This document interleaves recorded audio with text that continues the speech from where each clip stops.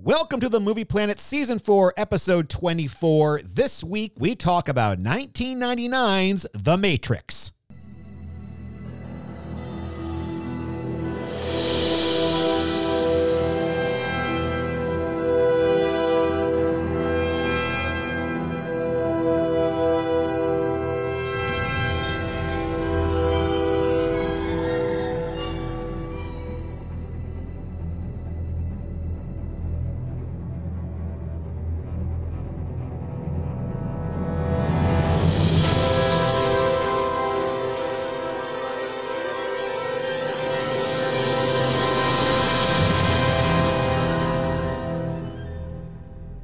With Joe. The time has come to make a choice, Mr. Anderson. Either you choose to be at your desk on time from this day forth, or you choose to find yourself another job. And Sam. You take the blue pill. The story ends. You wake up in your bed and believe whatever you want to believe. You take the red pill. You stay in Wonderland. And I show you how deep the rabbit hole goes.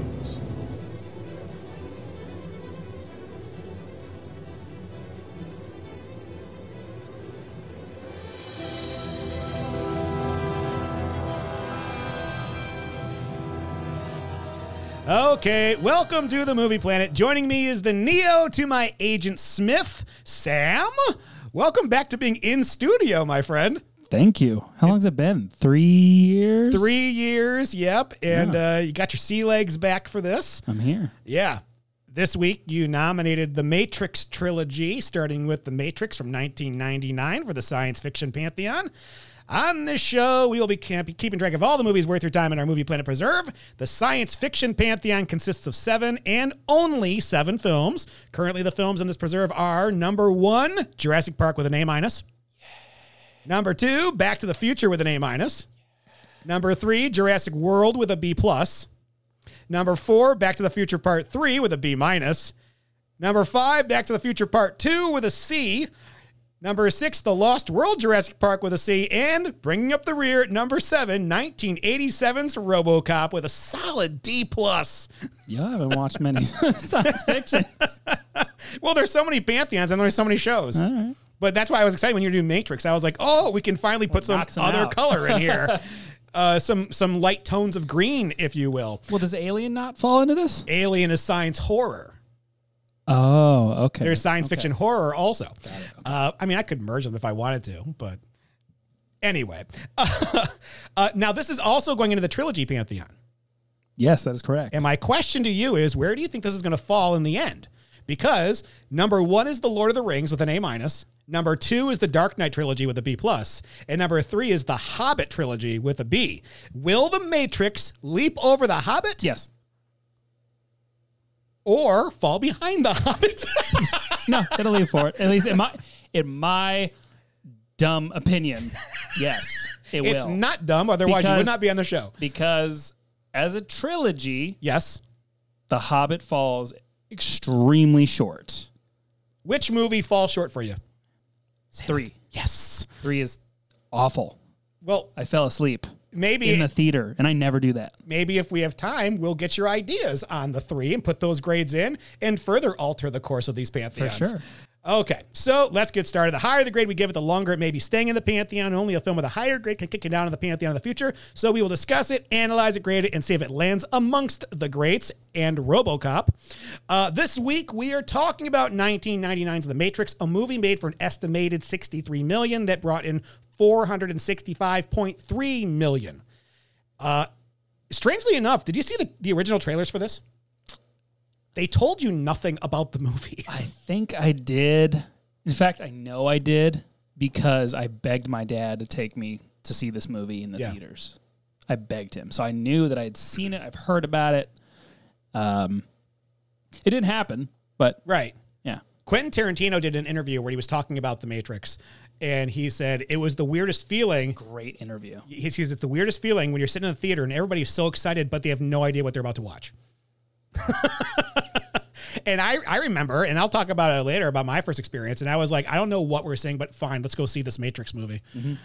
This is when you had to go in the newspaper to see movie times. Yep.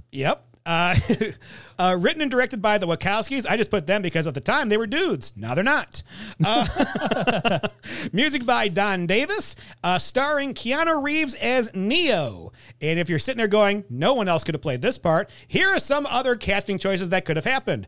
Will Smith, Tom Cruise, Brad Pitt, Nicolas Cage, Leonardo DiCaprio, and Ewan McGregor, who turned it down to do Obi-Wan in Star Wars Episode 1. It's so bizarre because I feel like watching this movie, Keanu Reeves was born to play this role. Like nobody else could have done this role. The only other person on that list I could see doing it might be DiCaprio.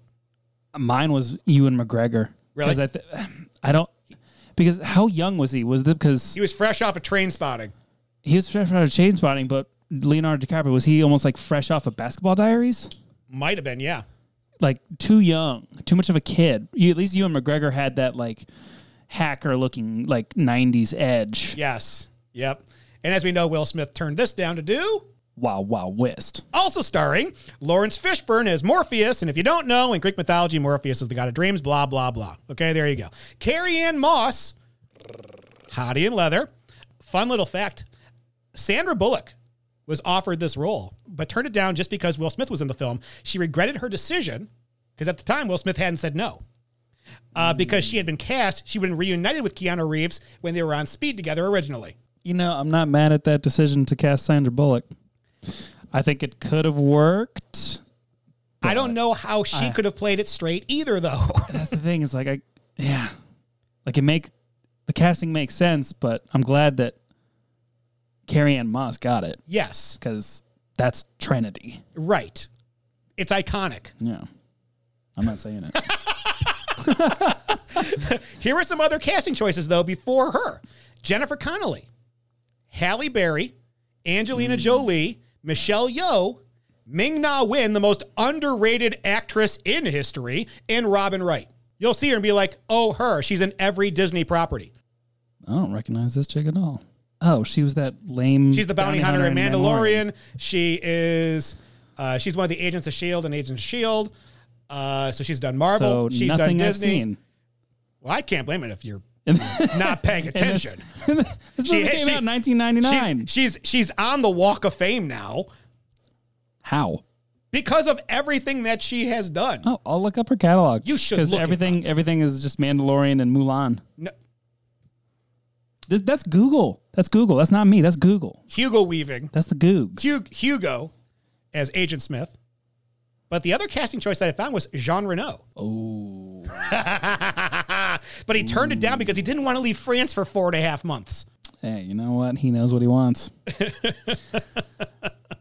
But then again, once again, I would have liked to see his performance of Agent Smith, but to me, nobody's better at doing that than Hugo. Right. And I think of Jean Reno, and I think if you're going to put a Frenchman in there, make him the Merovingian in the second movie. Yeah, that would have been cool. Yeah. Gloria Foster as the Oracle for at least another movie. Joe Pantoliano as Cypher. Marcus Chong as Tank. Julian Arhanaga as APOC. Matt Doran as Mouse. Belinda McClory as Switch. Anthony Ray Parker as Dozer. Ada Nicodemo as Du Jour. And Rowan Witt as Spoon Man. The Spoon Boy. But now that we've handled that business, let's get down to business with our segment, Inception to Perception, where I dig shallowly into the internet to find out how this movie came to be. Don't get on the set, get ready to shoot, and then ask for rewrites. Studios do this crap all the time, and they wonder why they end up with a shit movie. Smoke and mirrors, guys. Welcome to the movie factory. Movie? You know, I hate the word movie. I don't make movies, I make films. In 1994, the Wachowskis presented the script for the film Assassins to Warner Brothers Pictures. After Lorenzo de Bonaventura, the president of production of the company at the time, read the script, he decided to buy the rights to it and included 2 more pictures, Bound and The Matrix, in the contract. Now, this is interesting. They wouldn't give them The Matrix. They had to prove their worth first with the lesbian thriller Bound before they gave them The Matrix. They knew what they had. They knew if you can put Gina Gershon and Jennifer Tilly in a bed together, you've got something. The first movie the Wachowskis directed, Bound, then became a critical success, and using that momentum, they got to direct The Matrix. If it didn't work, someone else is getting this movie. I don't know. I feel like they would do another movie until they could get they could get the okay to do the movie. Think so? Yeah, I think they were holding on. They sat down. They're like, this is a game changer. Yeah. Nobody else can do this but us. Yeah. Unless it's David Lynch. I'm not a Lynch fan. That was more of an Alien 3 joke. That might be why I'm not a Lynch fan. Wow. Just that? Have you never watched Twin Peaks? I watched Twin Peaks. I tried to watch Twin Peaks. I could not get into that show after the first season. Okay. Blue Lake Velvet? Nope. Mulholland Drive? Afraid not. All right. You know, if you're not, I just... it's not your thing. It's not my thing. Not your I thing. talked with Josh about it. I was like, I have 2 blind spots. David Lynch is one of them. Yeah. The other one is anime. Is that why we're not doing the Animatrix? Animatrix was never in the theaters. But it's pivotal information. No, it's not. You did not need it to understand Revolutions. It helps. The background and the history. That's like saying Rogue One helps understand A New Hope. Yeah, it did. It does so. Smart ass. Thank God we had Solo. I had no idea what Han Solo was about. And I didn't know that they could he could speak Wookiee that entire time. Jesus. That poor actor. He's never going to work again. No. In 1996, the Wachowskis pitched the role of Neo to Will Smith. Smith explained on his YouTube channel that the idea was for him to be Neo, while Morpheus was to be played by Val Kilmer.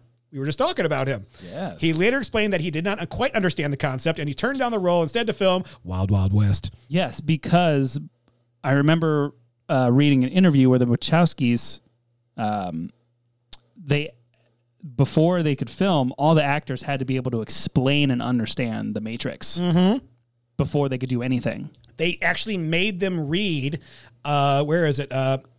Simulacra and Simulation, and be able to understand what that philosophy meant. Okay. So Very that was cool. required reading by every actor in the show, in the movie. Look, it helps. Yes. I don't know. I feel like if you're making that kind of a movie that has, I don't know, how can you? What else can you compare it to? You can't. It's like if you made Blade Runner just like Do Androids Dream of Electric Sheep, like understanding the religion. okay. Yeah. But obviously they didn't do that at all. No. They tried to do it with the Amazon series. Oh. That didn't work either. No. Producer Joel Silver soon joined the project. Although the project had key supporters, including Silver and Dee Bonaventura, to influence the company, The Matrix was still a huge investment for Warner Brothers, which had to invest $60 million to create a movie with philosophical themes and difficult special effects. The Wachowskis therefore hired underground comic book artists Jeff Darrow and Steve Skroce to draw a 600-page shot-by-shot storyboard for the entire film. Wow. Woo. Hey, you busy? Can you do me a favor? I just need a few pictures. Just a few.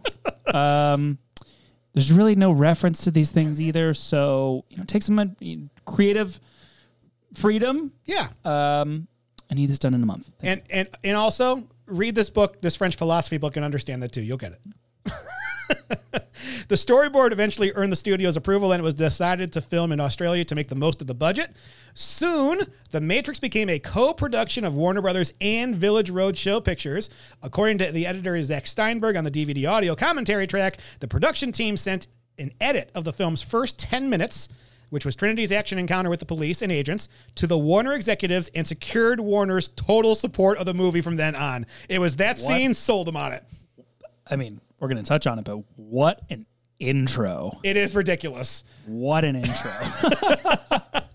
So, Sam, it's story time. Do you remember seeing this for the first time? What did you think?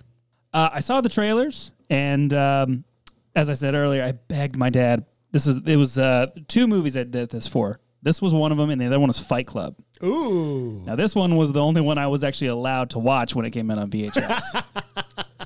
So I begged him. He wouldn't take me. Fast forward, I remember the day. It was my dad's birthday in 2000. And my family and I went to Circuit City. Oh, I loved that store. It was the best store ever. Yes.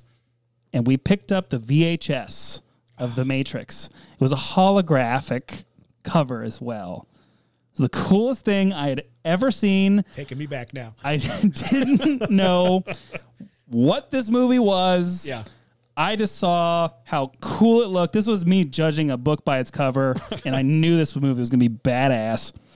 And that night we all took the red pill, and we watched this movie over and over and over and over again. Yeah. when I saw it, it had been in the theaters for a few weeks already, and I had zero motivation to see this. So one night, my buddy Fred calls me up, and hey, Fred, I know you're listening. Fred calls me up to go hang out in downtown Birmingham, Michigan. We meet some friends down there, and we're just walking around, and it's like, oh, let's go see a movie. What's playing? And they're all like, let's go see The Matrix. It looks cool. And I was like, oh, Jesus Christ. I don't need to see this. Okay? I remember leaving. Ain't nothing but a hater. And thinking it was completely incomprehensible and an excuse to do martial arts for 2 hours to EDM. It wasn't until a few years later when I realized how brilliant the movie was, though. I had to grow up. I had to grow up. 1999, I was 22 years old. Oh my God. I can't imagine anybody walking out of this movie theater going, what the fuck? Oh, wait, no. 99, I was 20 years old. I was 20. So, I wasn't into it. I was not into the music. I hated the music. I was 9 and I was into it. Fred can attest to this. Whenever we'd get in the car, I would beg him, just play some rock and roll. Because all he wanted to listen to was fucking CNC Music Factory. And you know, you always had that, and then that woman like, ha, ha, ha. That it was nonstop. And he'd blast off the bass and all that stuff and be like, Jesus Christ, I don't want to listen to this for 2 hours in a theater. So I was in the wrong mindset. Oh, yeah. And who knew Kung Fu was the ultimate companion? I mean, with EDM. It's a beautiful marriage. Really is. Okay, now a clip from the movie. Do you want to know what it is? The Matrix is everywhere. It is all around us. Even now, in this very room. You can see it when you look out your window or when you turn on your television. You can feel it when you go to work, when you go to church, when you pay your taxes. It is the world that has been pulled over your eyes to blind you from the truth. What truth? That you are a slave, Neo. Like everyone else, you were born into bondage, born into a prison that you cannot smell or taste or touch. A prison for your mind.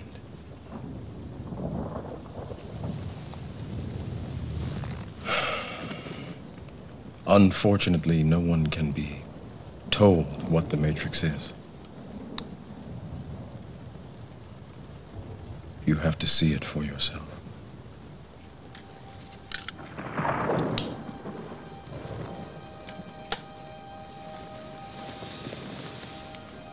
This is your last chance.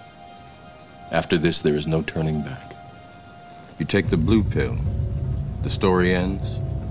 You wake up in your bed and believe whatever you want to believe.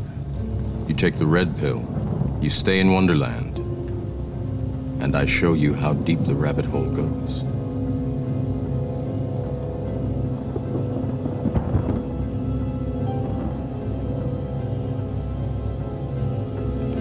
Remember, all I'm offering is the truth, nothing more.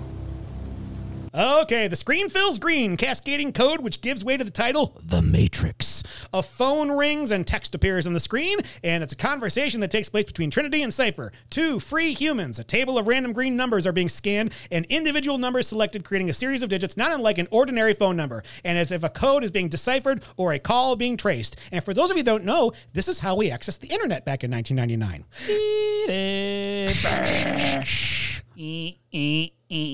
You've got mail. Somebody picks up the phone. God damn it, Mom! You interrupted my internet time. So Trinity discusses some unknown person. Cypher taunts Trinity, suggesting she enjoys watching him, but they will have to kill him. Trinity counters that, quote, Morpheus says he may be the one. Just as the sound of a number being selected alerts Trinity that someone may be tracing their call, and she ends it. I think this is one of the more iconic opening title cards into a movie. I put it up there with Star Wars and New Line Cinema with The Lord of the Rings. Anytime you hear it's just like the Harry Potters. When you go in, you start hearing thunder. The Star Wars, you wait for it to the... Yep. This is the sip. Village Roadshow Productions. You're like... This is it. This is going to get good. And I'm going to say this. You got to remember, back in 99, we were all rocking AOL and CompuServe. Google wasn't a thing until 2004, kids. And we were all rocking dial-up with the hopes that our parents would throw down cash for a 56K modem or DSL. Do we have Ask Jeeves? Not at that point. Okay, I didn't know. Yeah. There was no Facebook. There was no MySpace. You And you needed a were charged CD. by the minute for internet use. You needed a CD to access the internet with a phone line. Sometimes you get a CD in the mail. You got 200 free minutes from AOL. Can't wait to use that. Cold, hard internet time. Armed policemen move down a darkened, decrepit hallway in the heart of the city hotel, their flashlight beam bouncing just ahead of them. They come to room 303, kick down the door, and find a woman dressed in black facing away from them. It's Trinity. She brings her hands up from the laptop she's working on at their command. Fun fact, the number 303, you're a coder. You know, right? Yep, it's a redirect. Yep. Redirect code. Just kind of funny because apparently this is the room where they do all the blue pills. Redirect them back to the Matrix.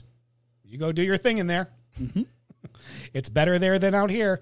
Outside the hotel, a car drives up and 3 agents appear in neatly pressed black suits. Agent Smith and the presiding police lieutenant argue. Agent Smith admonishes the policemen that they were given specific orders to contact the agents first for their protection. The lieutenant dismisses this and says they can handle one little girl. And that... and that he has 2 units that are bringing her down at the very moment. Agent Smith replies, go for it. No, Lieutenant. Your men are already dead. The police officer's acting here is bad, and I can't tell if this is purposeful to show how fake everyone but the agents are in the Matrix. What do you think? I think it's just low budget, mate. They spent all their $60 million. Yeah, they most definitely did. They used every drop of that budget. Yes. Hammond was in charge of this one. Spare no expense. But that is a very cool theory as the first introduction. Yes. It's a very cool theory. I like that. Because if you watch it just regularly, you might go, this is bad acting. I'm going to give this the entire movie. But if you go, but it's the Matrix acting. You can forgive some things if you make excuses that no one can prove wrong. Inside, Trinity easily defeats the 6 policemen sent to apprehend her using fighting and evasion techniques that seem to defy gravity. They don't seem to. They do defy gravity. She calls Morpheus, letting him know that the line has been traced, though she doesn't know how. Morpheus informs her that she will have to make it to another exit, and agents are heading toward her. A fierce rooftop chase ensues with Trinity and an agent leaping impossibly from one building to the next, astonishing the policemen left behind. It's a big fucking chase. She gets out, and she sees the phone booth in front of them, and she runs to the phone booth, and just sees the phone booth, pick up the phone to get out of the Matrix. A van crashes in, but she gets out. She just disappears. She just disappears. There's no trace of her. Yeah. And what I love about this is that this movie, this scene highlights every maneuver that they're going to use throughout the entire movie. Yes, it's bizarre. It's like when you make a video game, the way game developers handle this is they introduce a mechanic, which they use throughout. So they train the player to know what's going on and what to do, your tool sets. And like you saw everything. You saw the jump. Yes. You saw the combat skills. You saw how they get in and out of the Matrix. How she runs around the wall. You're going to see that later. Yeah, you see how the villains just pop out of nowhere. And then that's Agent Smith behind the wheel of the giant truck. Yes. This scene took 6 months to train for. That's one of the best introductions to a trilogy I've ever seen. And 4 days to shoot. 6 months to train, 4 days to shoot. It does bother me, though, when the truck hits the phone booth, because I'm like, in the time that we see later on it takes for them to go into the Matrix, the truck should have obliterated her. Yeah, well. I think it's an editing issue. I think it's so as well. I also think they just did it to create that intensity. Yeah, you're right. Because you're very right. Anytime I've rewatched, it's like, that truck should have hit her. Yes. And why'd they choose the slowest vehicle on the street? They could have just grabbed another vehicle. Well, pertaining to the rest of the movie, that NPC or that person was closest to her location. Good. He was in a big old truck. Yes. I'm going to try to find things wrong with this movie. It's hard. It really is. Like, normally I go, it's like, okay, I'm going to tear this shit apart. And I'm nitpicking at this point. I I can't be like, well, the acting's awful, but they're in the fucking Matrix. Well, it should have killed her, but that scene was so intense. It was so cool. They needed that to show. Oh my gosh, is she dead? Is she not dead? We don't know. Thomas Anderson is asleep at his monitor. He also goes by Neo, which you'll find out later. There's notices about a manhunt for a man named Morpheus that scroll across the screen as he sleeps. Suddenly, Neo's screen goes blank and a series of text messages appear. Wake up, Neo. The Matrix has you. Follow the white rabbit. Then the text says, knock, knock, Neo, which is weird because Neo's fucking asleep, isn't he? Or does he see this when he wakes up? He sees the knock, knock, Neo. He sees the knock, knock, Neo. Okay. But he's asleep when there's the wake up, Neo, the Matrix has you. And then he sees follow the white rabbit. And then it says knock, knock, Neo. He's like, what the hell? Right. Just as he reads it, a knock comes at the door of his apartment, 101. It's a group of ravers, and Neo gives them a contraband disc he has secreted in a copy of Simulacra and Simulation. The lead raver asks him to join them, and Neo demurs until he sees the tattoo of a small white rabbit on the ankle of Sam's foot. No. The girl. On the shoulder of a seductive girl in the group. Yes. Yes. Trinity was in room 303. Well, see, I'm wondering if 101 is just a little play on binary. Might be. Because he's a computer programmer. Or he's the one. Oh. One. Now, we've mentioned this a couple times, the book Simulacra and Simulation. It was a major influence in this movie. It's by a French philosopher, and basically it seeks to examine the relationships between reality, symbols, and society, which is basically this whole movie. It's one big Easter egg hunt. And Simulacra are copies that depict things that either had no original or that no longer have an original. And Simulation is the imitation of the operation of a real-world process or system over time. So kind of makes sense why they went to this book. This whole movie is this book. We're all living in a simulation. So we're watching a movie about people living in a simulation while we're living in a simulation. This is so Rick. At a rave bar, Neo stands alone and aloof as the group he's with continues to party. He's a real buzzkill in that place. I want to pause right now. I was born in the wrong generation. I would love if there were clubs that still played like ravey Rob Zombie. That just doesn't happen anymore. That's because kids that go to raves now go, Rob Zombie? That's not rave music. Is that like a movie? Like, isn't he the director of Halloween? Yeah, oh my God. He's not a very good actor. The clubs in this movie and the next movie and the whole trilogy, these clubs are awesome. These clubs give me a headache. These clubs look so fun. Especially in the third movie when it's like all Slipknot and Rammsteined out. Oh, it's great. That's my vibe. That's your vibe. Well, Halloween all the time. There's a place for everybody. Yeah. It's not for me, but there's a place for everybody. And as fun as this place looks, Neo looks like Eeyore in this place. Like, I just want to go to bed. Why'd somebody wake me up to do this? Yeah. So Trinity walks up to him and introduces herself. Neo recognizes her name. She was a famous hacker, cracked the IRS database. Thought you were a dude. Yep. Oh, there's your... most guys do. And the patriarchy.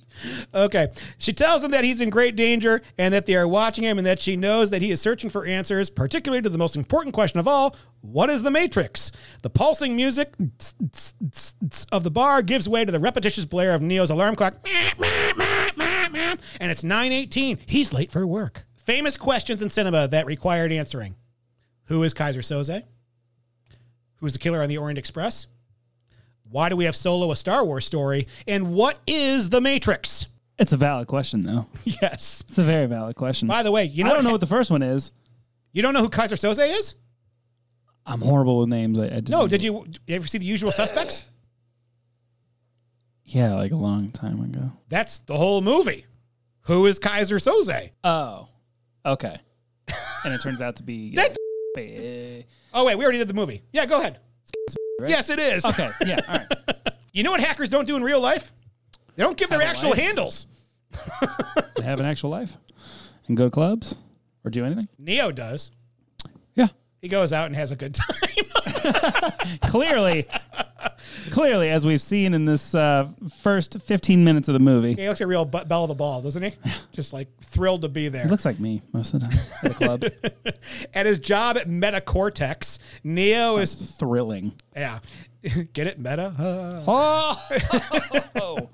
Neo is berated by his boss for having a problem with authority, for thinking he's special. Neo listens to his boss, but his attention... I said Neil. Reminds me of Wanted. Yes, it does. Another great movie. Neo listens to his boss, but his attention is on the person cleaning the window of the office. Back at his bleak cubicle, Neo receives a delivery as Thomas Anderson. Upon opening the package, he finds a cell phone, which immediately rings. On the other end is Morpheus, who informs Neo that they've both run out of time and that they are coming for him. Morpheus tells him to slowly look up toward the elevator. There's Agent Smith, Jones, and Brown. Yes, those other agents had names, Jones and Brown. Not important enough to say, though, in the movie. Obviously looking for him as a woman points towards Neo's cube. Morpheus tries to guide Neo out of the building, but when he's instructed to get on a scaffolding and take it to the roof, Neo rejects Morpheus' advice, allowing himself to be taken by the agents. He doesn't reject it. He's just like... He pusses out. I just want to throw this out here. I will take one of those Nokia phones over my iPhone any day. When they click down, they shoot down. Oh, it's so satisfying. It's so slick. Yes, and the camera work in this really has fun with the cell phones. It really does. Like when that thing clicks out, the cell phone does a 90-degree or the camera does a 90-degree turn. Like you're about to do something funky now. But the other shot I love is when the cell phone drops off of the building, because it pauses in midair and then just drops like crazy. And if you're someone who doesn't like heights, that's pretty much how you envision your death. Like, I'm falling, and now I'm dead. Yeah. There are certain shots here. This is me looking. I'm scraping the bottom. I know I am. There are certain shots that don't make logical sense when Neo is ducking the agents amongst the cubicles. Apparently, movies forgot that there's things called peripheral vision. Yes, and then I always laughed because if I saw one of my coworkers sneaking around and I was at the scanner or the copy machine, I go... Thomas, what are you doing? It's like, Jesus, what are you doing? Shut up, man. The men in black are here to get me. Another reason why Will Smith wasn't in this. If you haven't noticed yet, the cinematographer is using a green filter. Oh, yeah, everything has like a little, yeah. Yes. When we leave the Matrix later, the filter will be gone. Thank you, IBM, for that green font from the back in the day. They'd use blue font, maybe it's a blue filter. In an interrogation room, the agents confront Neo. They've had their eye on him for some time. He lives a dual existence. One life is Thomas A. Anderson. The other is Neo, a computer hacker guilty of virtually every computer crime we have a law for, and yet hasn't been caught, despite the fact that he lives pretty modestly in a tiny little apartment and with no security. Agent Smith asks him to help them capture Morpheus, considered a dangerous terrorist, in exchange for amnesty. Neo gives them the finger and asks for his phone call. Mr. Smith asks, what good is a phone call if you are unable to speak? Neo finds that his lips have fused together. Panicked, he is thrown on the interrogation table by the agents, and they implant a shrimp-like probe, a bug, in his stomach, entering through his navel. This scene is so painful. Every time I look away, I can't watch it. Nope. I literally cannot watch it. Nope. You know my affinity for spiders. Not just spiders, bugs. Bugs in general. I don't like spiders. I don't like insects. I don't like machines that have spider and insect qualities that burrow into your belly button. I also have a problem in Star Trek, The Wrath of Khan, when the little thing goes in the ear. Yeah. Got a problem with that. Mm-hmm. I remember really this. Invasive. I do remember this being the first laugh in the theater, though, when he goes, I'm going to give you the finger, and you're going to give me a phone call. That's the first humor we get in this movie. Yeah. This is not a laugh aloud thing, which, could Will Smith have made it this long without a quip? No. Probably not. No. Neo awakens with a start in his own bed, assuming that it has all been a bad dream. His phone rings and Morpheus is on the other line. This guy won't let me alone. He tells Neo that the line is tapped, but they've underestimated his importance. Morpheus tells Neo he is the one and to meet him at the Adam Street Bridge. There he is picked up by Trinity and two others in a car. A woman in the front seat, Switch, suddenly points a gun at him and tells him to take off his shirt. Trinity tells him it's for their mutual protection and that he has to trust her. He takes off his shirt and she uses a device to remove the probe that Neo believed had been part of a nightmare. Trinity drops the bug out of the road, into the road where it slowly goes dark in the rain, and I go to the bathroom to throw up. Oof. I think this just further cements why this is such a good movie, is because you're introduced to Switch and APOC is driving, isn't he? Yeah, APOC is driving. Yeah. APOC's driving. Switch is in the front seat. These are your first characters outside. I mean, this is you've seen Trinity before. Yep. You still don't know who Morpheus is yet. Nah. But you're introduced to Trinity and APOC, who look not only like visibly different, but they have different attitudes as well. Yes. But they are very close. And already you're like, who are these guys? I want to know more about them. It's like it's very well written and these characters are well developed. Yeah. Which is so unfortunate coming soon. I do think it's funny. The Wachowskis were talking about The Matrix recently, and they're talking about they're trying to link it to trans rights. And they said, and this is the part where I kind of agree with, like, they're like, Switch was supposed to be someone who was female in The Matrix or female in the real world, but was male in The Matrix. Hence her name, cool. Switch. Hence her name, Switch. Yeah, that'd be really cool. But I think most of us at the time in 99 were like, Switch, like a switch. Like, it's a computer something you turn it on. Or in coding, you use switch cases. Okay, yeah. So it was not, they're trying to tie certain things in now, but that little factoid, I was like, that probably made sense at the time. And honestly, I don't think people would have given a shit in 99. No, then I think they would have cared more that now with than, like a game character. Yeah. It's like, that was the avatar you got. Right. It's just an avatar. Yeah. Trinity takes Neo to Morpheus. Morpheus explains that he's been searching for Neo his entire life and asks if Neo feels like Alice in Wonderland falling down the rabbit hole. He explains to Neo that they exist in the Matrix, a false reality that has been constructed for humans to hide the truth. The truth is that everyone in the world is a slave, born into bondage. Morpheus holds out 2 pills. In his left palm is a blue pill. If Neo takes it, he'll wake up in his bed and believe whatever you want to believe. But if he takes the red pill in Morpheus' right hand, then you stay in Wonderland, and I show you how deep the rabbit hole goes. Neo takes the red pill. Did he lick his lips after he said that too? I'll show you how deep the rabbit hole goes. Little bunny. Sam, which pill are you taking, blue or red? I'm probably going to take that blue pill. I'm taking the blue pill myself also. If I knew what I was going to be eating... Yeah, I think I would just, as Cypher puts it, ignorance is bliss. It is. And honestly, it's a pretty good case to still flaw in this movie, which is you can't make freedom look awful. If that's the goal, don't make it look less attractive than what you're in already. But it is and that's the other thing. It's like, it's not freedom. But do you know that? I guess if it's the only reality you do know, then yeah. But that word is not the correct word to use when you're fighting for your life against machines and you're having to burrow in fear. Yeah. Because you can't be free. Yeah. That's not freedom. No. That's more bondage than anything else. Yeah. It's just truth. Yeah. Do you want to accept the truth or go back into a sleepy dream where you can actually kind of be free? I mean, I'd rather be free. I'd rather be just a meat battery. Me too. Fine by me. At least they have Rick and Morty. And steak. Wubba-lubba-dub-dub! And wine. As the rest of Morpheus' crew straps him into a chair, Neo is told that the pill that he took is part of a trace program to disrupt his input-output carrier signal so that he can pinpoint him. Neo looks at a shattered mirror placed next to him, which miraculously repairs itself. Neo touches the surface, and the silver begins to creep over his skin, engulfing him as Morpheus' crew attempts to locate something on the monitors around them. The silver fluid covers him entirely, moves down his throat, and he blacks out. I still don't understand the mirror becoming fluid and engulfing him. Sam, can you please help me out? Maybe it's like an Into the Looking Glass kind of a thing.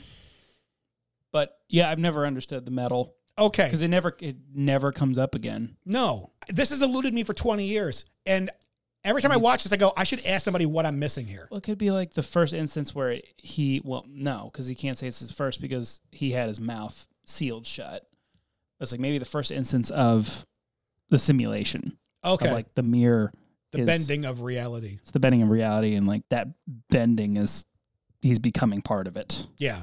But when it goes down his throat, I'm not liking that at all. Because then it goes down the throat, and then it sounds like it's going through a terminal. Oh, it's the digitized. Yeah. Yeah. Yeah. And then this is disgusting.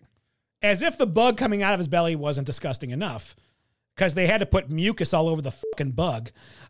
He awakens inside a pinkish purple embryonic pod.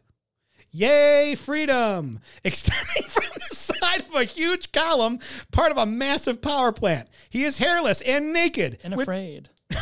With thick black tubes snaking down his throat, plugged into the back of his skull, his spine, and invading most of the rest of his body. He finds his pod is open and that he is surrounded by tower after tower of pods just like his, all filled with bodies. Suddenly, a menacing hovering nurse robot, that's a nice way of saying it, grabs him by the throat. Freedom's wonderful. The cable inserted into the base of his skull suddenly detaches. The rest of the tubes pop off his limbs, and Neo is flushed down a tube into an underground pool of filthy water. Just as he's about to drown in the muck, a hovercraft appears above him, snags him, and hauls him into its cargo bay. Neo finds himself surrounded by Morpheus' crew again, but they are dressed differently in simple knit garments. Just before Neo passes out, Morpheus says to him, "Welcome to the real world." And my response is, I'm going to give you the finger, and you're going to give me back the blue pill. You asshole. I'd be so pissed if I was him. What the did you do to me? Like, when he did the oh no, he hasn't done the montage earlier. No. So, yeah, he's just saying. This is it. Like, if somebody told you, if you were a computer welcome. hacker and you're like, hey, I'm going to tell you all the stuff that they won't tell you. Okay, great. And they're like, you're going to hell. Wait, what? No, I don't need to know that much. I'm good. No, blue pill. That being said, this whole scene is staged so well. Like, I love that it's shot so well and how they merge the practical effects of the pod with the CGI in this. Because when that robot grabs him, that's really the first time we've seen CGI merged with humans, I think, in history, the way that it's done. That well. Yeah. Because I don't know. I mean, we've seen digital effects before. Looks amazing. Yeah. By the way, to prepare for the scene in which Neo wakes up in a pod, Keanu Reeves lost 15 pounds and shaved his whole body to give Neo an emaciated look. That, my friend, is a dedicated actor. Like a monkey. Ready to go to space. Yeah, but when the tubes pop off him, I'm like, no, stop. Give me the blue pill. Like, it's such an anime thing of like an awakening and like tubes popping off and like, yeah, I don't know. Yeah. It's so cool. And for those listening, if you want to see more of the metallic nurses yes, and the giant harvesters, the Animatrix has a lot to offer for you. You know what? If you want to dive further into this world, watch the Animatrix. I'll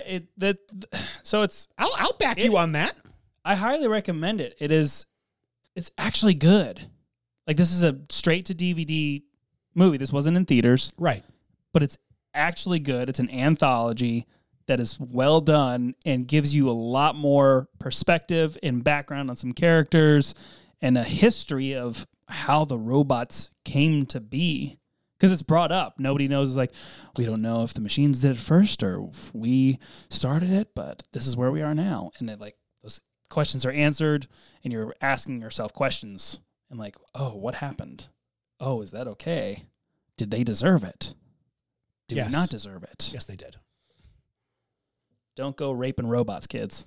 Hey, buddy, I'm not paying you to hear your thoughts on life. I'm paying you to sing. Well, I have a microphone, and you don't. So you will listen to every damn word I have to say! I'm glad that last little bit's in there. I was like, all right, dick. I'm going to treat you right. Neo drifts in and out of consciousness. He's getting stabbed with needles. There's acupuncture going on. He's using his eyes for the first time. You've never used them.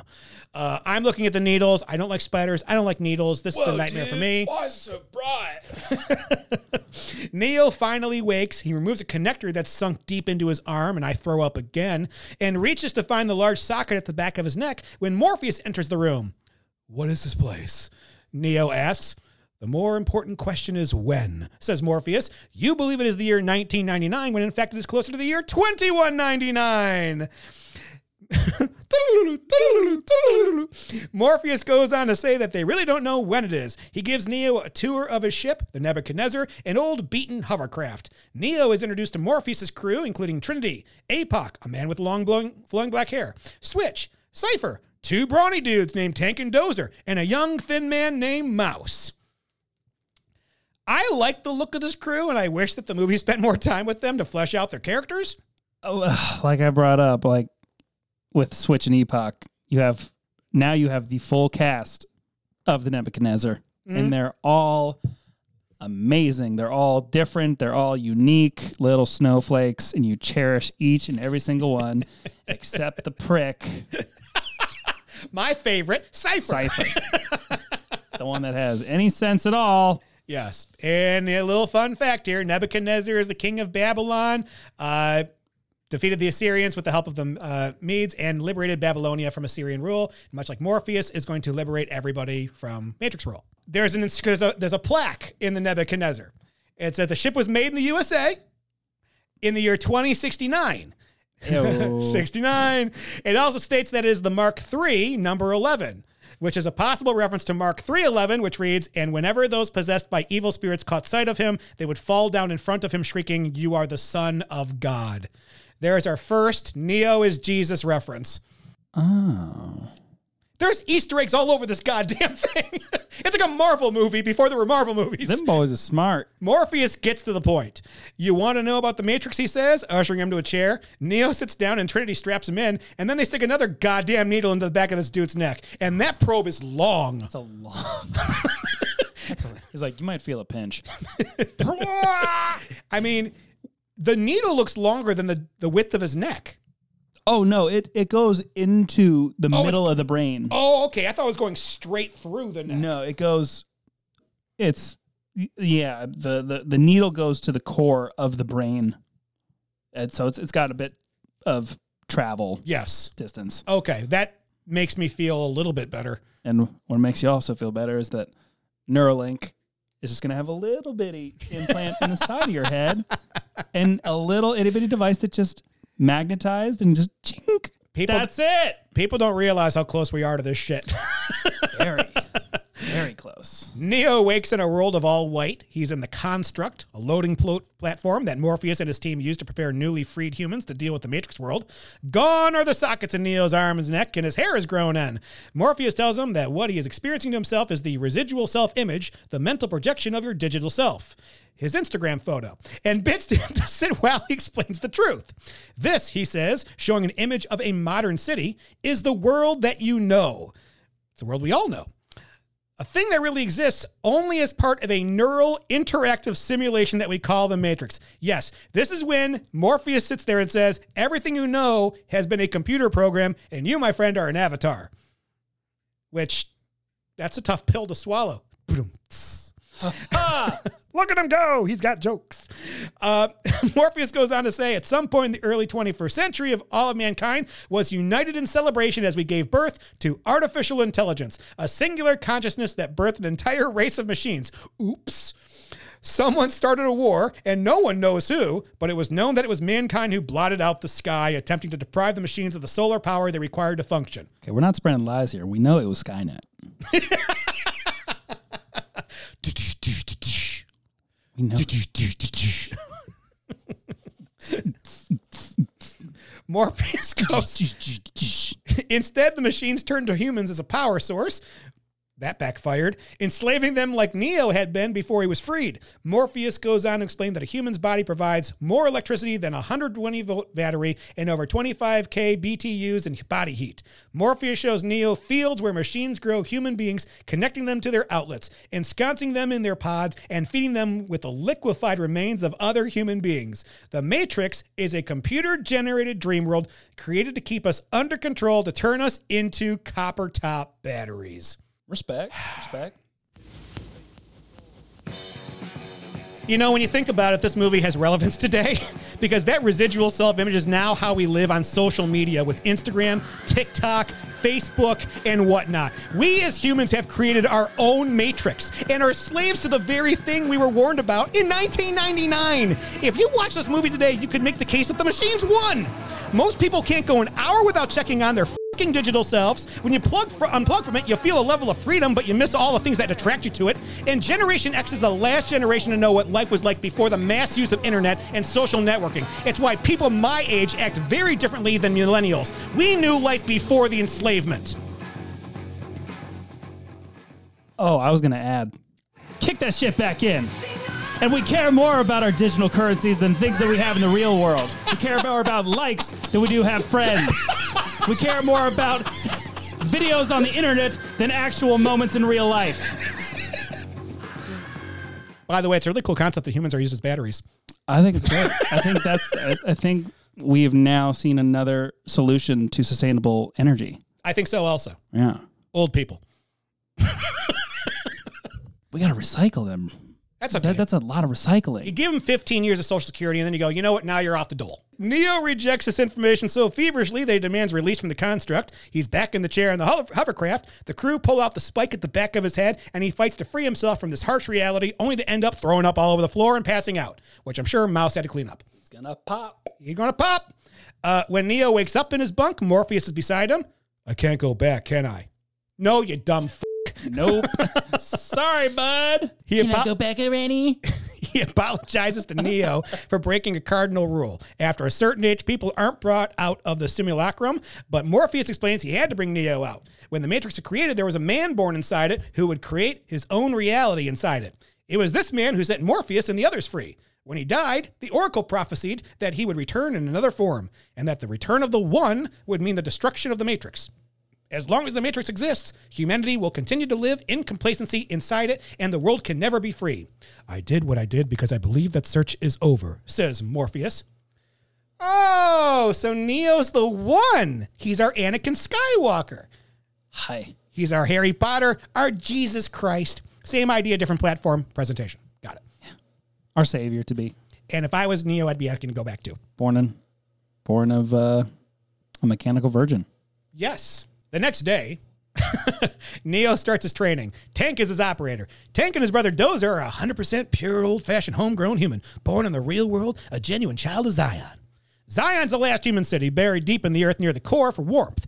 Tank straps Neo back into the jack-in chair. I love that name. The jack-in chair. Bypasses some preliminary programs, which I'm sure should have been helpful, but for some reason don't matter, and loads him up with combat training, starting with jiu-jitsu. When Tank hits load, Neo is shocked by the force of the knowledge pouring into him. Neo is fed a series of martial arts techniques, including Kempo, Taekwondo, drunken boxing, and Kung Fu. I thought Kempo was just for middle-aged women. Kempo? Yeah, because wasn't there like that VHS, like... That's Taibo. Oh, Taibo. My bad. Foxy boxing? Morpheus and Tank are amazed at Neo's ability to ingest information, but Morpheus wants to test Neo. I wish this is how we learn things. This is Neuralink. Yeah. This is what's going to happen. It's pretty cool, though. Yeah. I just worry about someone hacking it. Yeah, they'll figure that out, but I cannot wait to learn new skills within an instant. Yeah. Morpheus wants to free the humans from the machines, but they appear to operate the exact same way machines do. So could you make the argument that they aren't actually human? Sam, what makes a human human? Let's get weird. Well, if you come to the perspective of how we are now, we are not even human. We are past that. We are cyborgs because we can't live without our phones and technologies. Can you go to, let's say... Can you go to the market without looking up your phone for the direction that you need? Can you remember where to go at all? Oh, I thought you had the music still going. No, I didn't. Turn it off. I think we are now cyborgs. We rely on our phones. When we lose our phones, we lose a bit of ourselves. We all have that anxiety of we lost something extremely important. It used to be like, oh, all right, it's gone. To you have lost a bit of yourself, your contact with the world, your fact opinion checker, your source of everything, your source to everyone. So after humans win this war, do you think there's going to be a civil war amongst those that are purebreds and those that are pluggies? No, they'll just be factions. Just humans are still animals. Maybe that's what the Matrix 4 is going to be about. But the people in the Matrix, they have the technology, but they don't have like cell phone technology. No, but like Tank doesn't have any plugs on him. And Neo does. Ooh. So you have the purebreds. You have the purebreds that can't do anything, and the pluggies that have all the skills. Yeah. But do the skills work outside the Matrix? Because know if they do. They don't, but if they rebuild their civilization, you still got people walking around with plugs all over them. Well, the Borg got around just fine. Borg. Assimilate. Assimilation. Morpheus and Neo stand in a sparring program. The program has rules like gravity, but as in many computer programs, some rules can be bent while others can be broken. Morpheus bids Neo to hit him if he can. They fight with Neo impressively attacking, but Morpheus easily parrying and subduing him. Come on, hit me. The rest of the crew gathers around the monitors to watch the fight. EDM kicks in. Morpheus ends up kicking Neo into a beam, explaining to him that the reason he has beaten him has nothing to do with muscles or reality. They spar again. What are you waiting for? You're faster than this. Neo finally brings a punch near his teacher's face. Neo stops, telling Morpheus, I know what you're trying to do. Morpheus tells him, I'm only trying to show you the door. Whoa, dude. And Neo must step through it. The best line in this whole scene is when he goes, do you really think that is air you're breathing? Because I remember hearing that and going, what? That is awesome. This kind of reminds me of the tutorial scene in a fighting video game where you learn the basics. Oh, yeah. Which, properly enough, is kind of what it is. Essentially what they're doing. Yeah. Lawrence Fishburne and Keanu Reeves, I think they sell their proficiency in martial arts in this scene really well. Yeah. And I really don't know. This might be the first movie. Like I remember watching a bunch of Bruce Lee movies, and I watched, Jackie Chan movies, but the sound effects to these punches and these fight scenes, to me, I feel are unique. They might just be my own brain and my own recognition, but the whoosh, whoosh, whoosh, whoosh, whoosh, whoosh, whoosh, like it has its own sound to it. I don't know. To me, I might be totally wrong. They might be using just sound effects that were recycled, but like these fight scenes are so much more intense with this sound design in mind. And it's jumping off that point, usually when you hear in a movie someone punch somebody else, you hear that psh, like that. But this actually sounds like someone hitting cloth on a body. Mm-hmm. It's not that guttural sound. You hear the wisp of the cloth. Yeah. And that's what makes it unique, is that it feels like a real scene. Yeah. And I'd also love that, if you watch John Wick, Keanu Reeves knows his shit when it comes to martial arts. He's a quick study. He knows his shit. And it's so, the fight, I can't think of a bad fight scene in this entire trilogy. No. Like there might be some okay, that's a little over top. That's a little much, but. Right. But I can't think of one either. No. Now, this is an interesting fact that I found, but I'm not sure where it affects this movie. And that is, prior to pre-production, Keanu Reeves suffered a 2-level fusion of a cervical spine, which had begun to cause paralysis in his legs, requiring him to undergo neck surgery. He was still recovering by the time of pre-production, but he insisted on training, so Wu Ping Yen let him practice punches and lighter moves. Reeves trained hard and even requested training on days off. However, the surgery still made him unable to kick for 2 out of 4 months of training. As a result, Reeves did not kick much in the film. But in this scene, he's kicking a whole lot. I think the first scene that they did for this movie, was the last scene of the movie. Because if you watch that scene, he doesn't do any kicking. He fights him one-armed the entire time. Yeah. And I have a feeling that was the first scene filmed for this movie. But he does kick, though. He does one kick to kick him across the room. Man, I shouldn't have watched I shouldn't have watched Reloaded. Because now I think I'm mixing them up. Because I thought he did the jumping, walking up the stairs kick. Like he jumps and whop, whop, whop. I thought he does that. Oh, he did do that, yeah. Okay. He did that, yeah. But he probably did that in another movie. Well, I'm sure it's his go-to. It's his Liu Kang. A jump program is loaded. Both men now stand on one of several tall buildings in a normal city skyline. Morpheus tells Neo he must free his mind and leaps easily, but impossibly, from one building to the next. Neo nervously tries to follow him and doesn't make the jump, falling to the pavement below. Neo wakes up back in the Nebuchadnezzar with blood in his mouth. I thought it was real, he says. Your mind makes it real, replies Morpheus. So if you die in the Matrix, you die here. The body cannot live without the mind. If you get barreled out in the simulation, you get barreled out here? Yes. Tubular. And this is one of the most important rules in the franchise. It cannot be bent. If you die in the Matrix, you die in real life. There are stakes in the Matrix.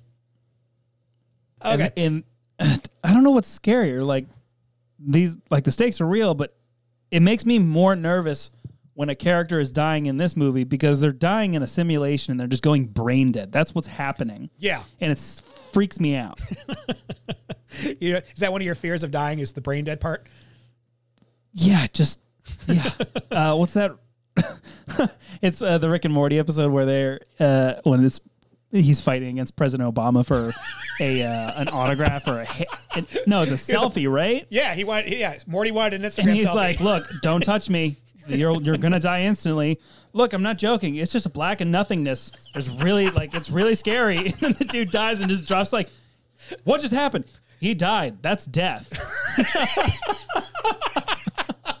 Well played.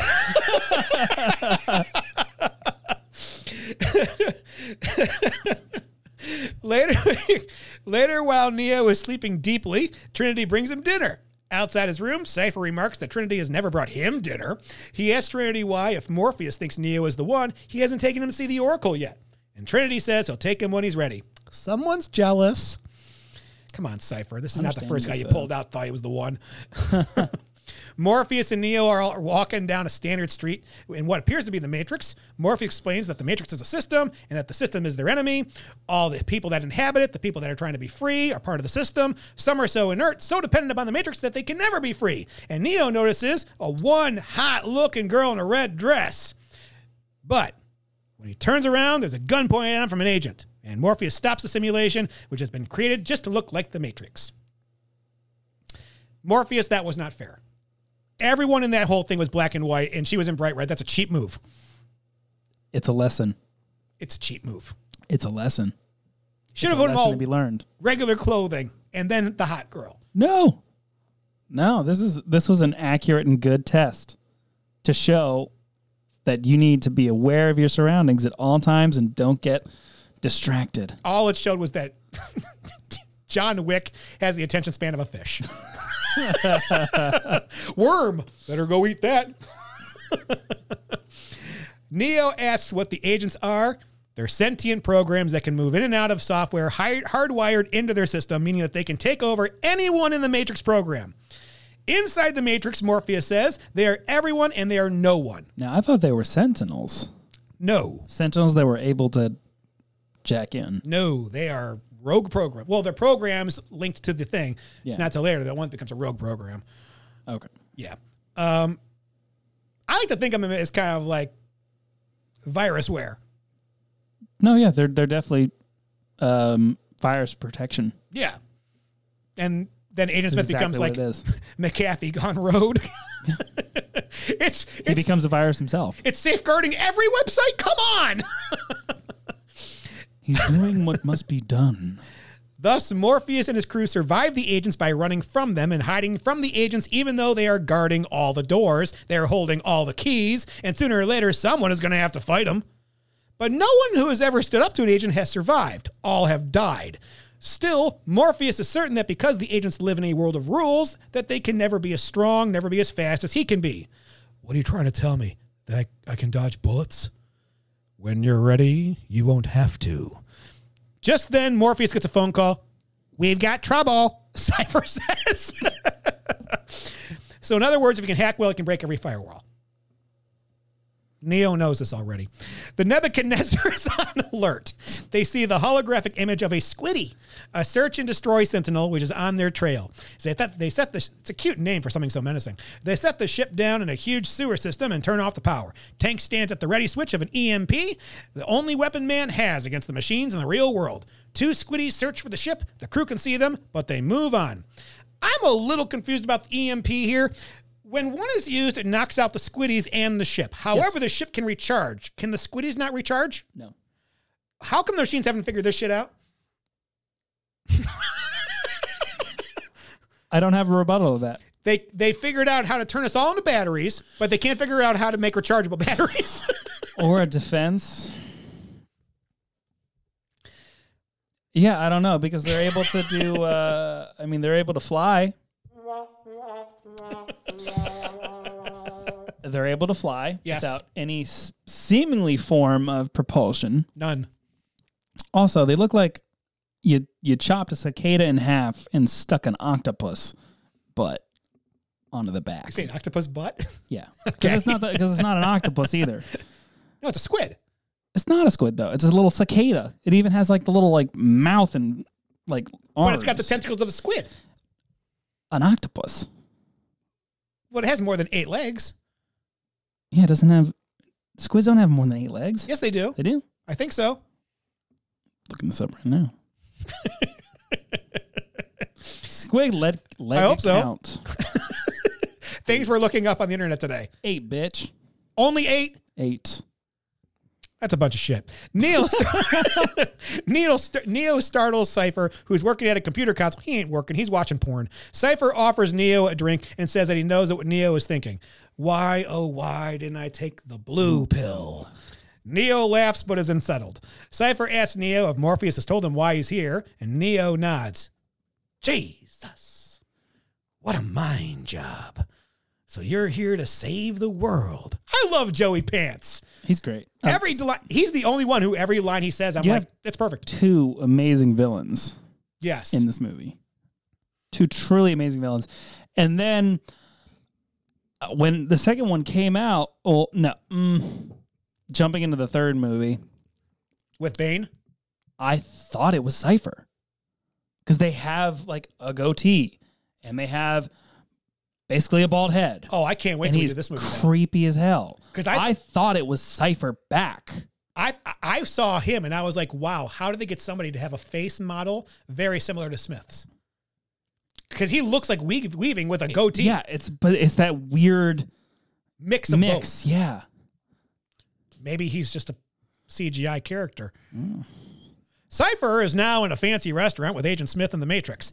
Agent Smith asks if they have a deal. Cypher cuts up a juicy steak and ruminates that he knows the steak is merely the simulation, telling his brain that it's delicious and juicy. But after 9 years, he's discovered that ignorance is bliss.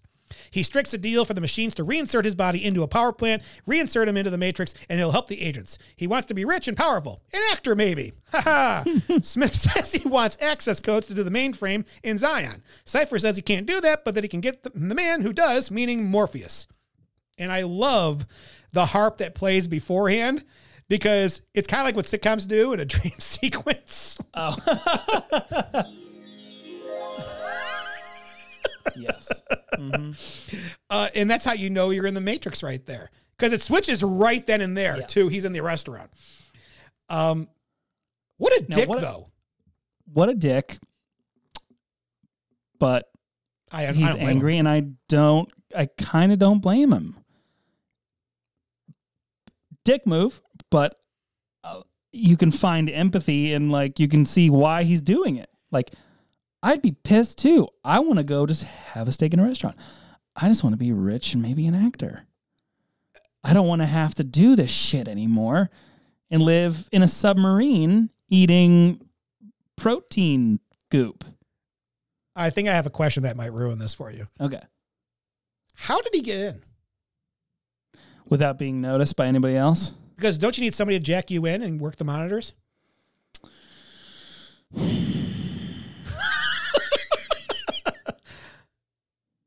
And then somebody has to pull him out, right? Right. See, I don't know because you're... Sam, do we have a problem that no one's explored? But at the same time, I'm wondering if he's able to just communicate via the monitor. I guess I would have liked it if he had a partner on the ship also. It would have made a little more sense. Man, I think you just found the ultimate plot hole. Has this ever? I've never seen this plot hole ever. I didn't put it in the notes. It just came to my brain. Yeah, because you need somebody to get you in. Right. But more importantly, to get you out. So how did he? Yeah, and it's not like you could just. And no one noticed he was lying there? And no other ship. Right. Oh. Like, what if they had assigned APOC in that role? You could have sacrificed APOC in that role. For sure. Yeah. Or Mouse. No. Digital pimp. He's a good boy. He's too excited about Neo. So if you have any thoughts on this, please write in because we'd love to hear what you think about how did he get in? He just broke me there. Yeah. Meanwhile, inside the Nebuchadnezzar small dining room in the real world, the rest of the crew is trying to choke down some awful-looking gruel that they have as sustenance. Miles muses on the mistakes the machines may have made trying to get the sensations right, like the taste of chicken. Since they didn't know what it tasted like, they let everything taste like it. I was eating when I was watching this. I was like, I just thought about that. I was like, oh shit. What if this isn't real chicken? What if this isn't really air I'm breathing? I just heard a metal band. Is that my dad? I just heard a metal band playing in Kroger in Brentwood. Something's definitely wrong. Morpheus interrupts the meal, announcing that he's taking Neo to see the Oracle. I think the scene is necessary, but it's way too short. Because I like to see the camaraderie of all the characters. And reminds me of Alien. Yes, right. The dinner scene at Alien. Yeah. These characters are about to become zeros in the Matrix, and their loss should be felt more. You get that by writing more intimate conversations beforehand in order to get the audience to feel the imprint of the character. But the only intimate conversation Neo's had outside of Trinity is Cypher. Yeah. Well, and he's about to try to get hooked up with a girl in a red dress. Yeah. Pimp on the ship. I can arrange. Some time. Morpheus, Trinity, Neo, Apoc, Switch, Mouse, and Cypher are jacked into the Matrix. As they walk out of a warehouse, Cypher secretly throws a cell phone into the garbage. On the car ride to the Oracle, Neo asks Trinity if she has seen the Oracle. Trinity says that she has, but when she's asked just what she was told by the Oracle, she refuses to answer. How come everyone came with them to the Oracle? You only needed Neo and Morpheus and Trinity, right? Yeah, but I think it's more protection, and you work as a unit, especially with the Oracle. Like, I would like to say the Oracle, as in like the Greek, yes, like, foreteller, but not the guidance counselor that we get. Yeah. But I want to go back to I want to go back to the Cypher and the agent thing. So I just thought about maybe like. Which it doesn't make sense because Cypher's enjoying a steak himself. You can tell. It's not just like a program like the girl in the red dress. Just like an avatar that he's just like, go over here. But also, how does that conversation start? Like, hey-o. Yeah. Guy, you want to, shoot immediately without even saying any word. Just guns go. I got a deal for you. Like, how does that conversation start? I feel like this is a Robot Chicken sketch waiting to be written. And it's like... Wait. Before you do anything, I got a deal. He's like, he just sends an AIM, just like... An AIM? Where you at? Cypher like, 69. Hey, you want to meet up for steak? I got something good for you. Yes, Mr. Regan. Okay. I'll see you there at 7:30, boo. We have a date with Mr. Regan. ... Smiley face. Who, by the way, is the only other person in this movie with a last name. Mr. Smith? And Mr. Anderson? I mean, well, human. There's Thomas Anderson, and then we find out Cypher is Mr. Regan. Oh. We don't know Morpheus' real name. We don't know Trinity's real name. We don't know anybody else's. Yeah. And I'm assuming that's just because anytime Morpheus pulled somebody out of the Matrix, well, no, because they pull them out at a young age. So they must have been there forever. No, but when they pull people out, the agents are onto them. Right. And they're acting as like antivirus. Yeah. But Smith doesn't call Morpheus his real name. He calls him Morpheus. Yeah. Yeah. I'm nitpicking, I know. The Oracle has been with them since the beginning of the Resistance. She's the one who made the prophecy of the one. That prophecy would be the one that Morpheus would be the one to find him. She can help Neo find the path. He says he enters the apartment of the Oracle. Inside are the other potentials, a mother figure and numerous children. One child levitates blocks. One reads Asian literature and another is playing chess. One bald child is bending spoons. He gives one... not the spoon. Do not try to bend the spoon. That's impossible. Instead, only try to realize the truth that there is no fucking spoon. Neo bends the spoon as he's called in to see the Oracle. And I still use the phrase, there is no spoon, whenever I'm teaching math. No, when a student asks me something and he goes, that's not, you can't do that. It's impossible. I go, there is no spoon. What does that mean? And that child levitating block says, that Wanda Maximoff? She's doing that shit at the end of before Age of Ultron. Oh my gosh, yeah, you're right. I know. Jesus.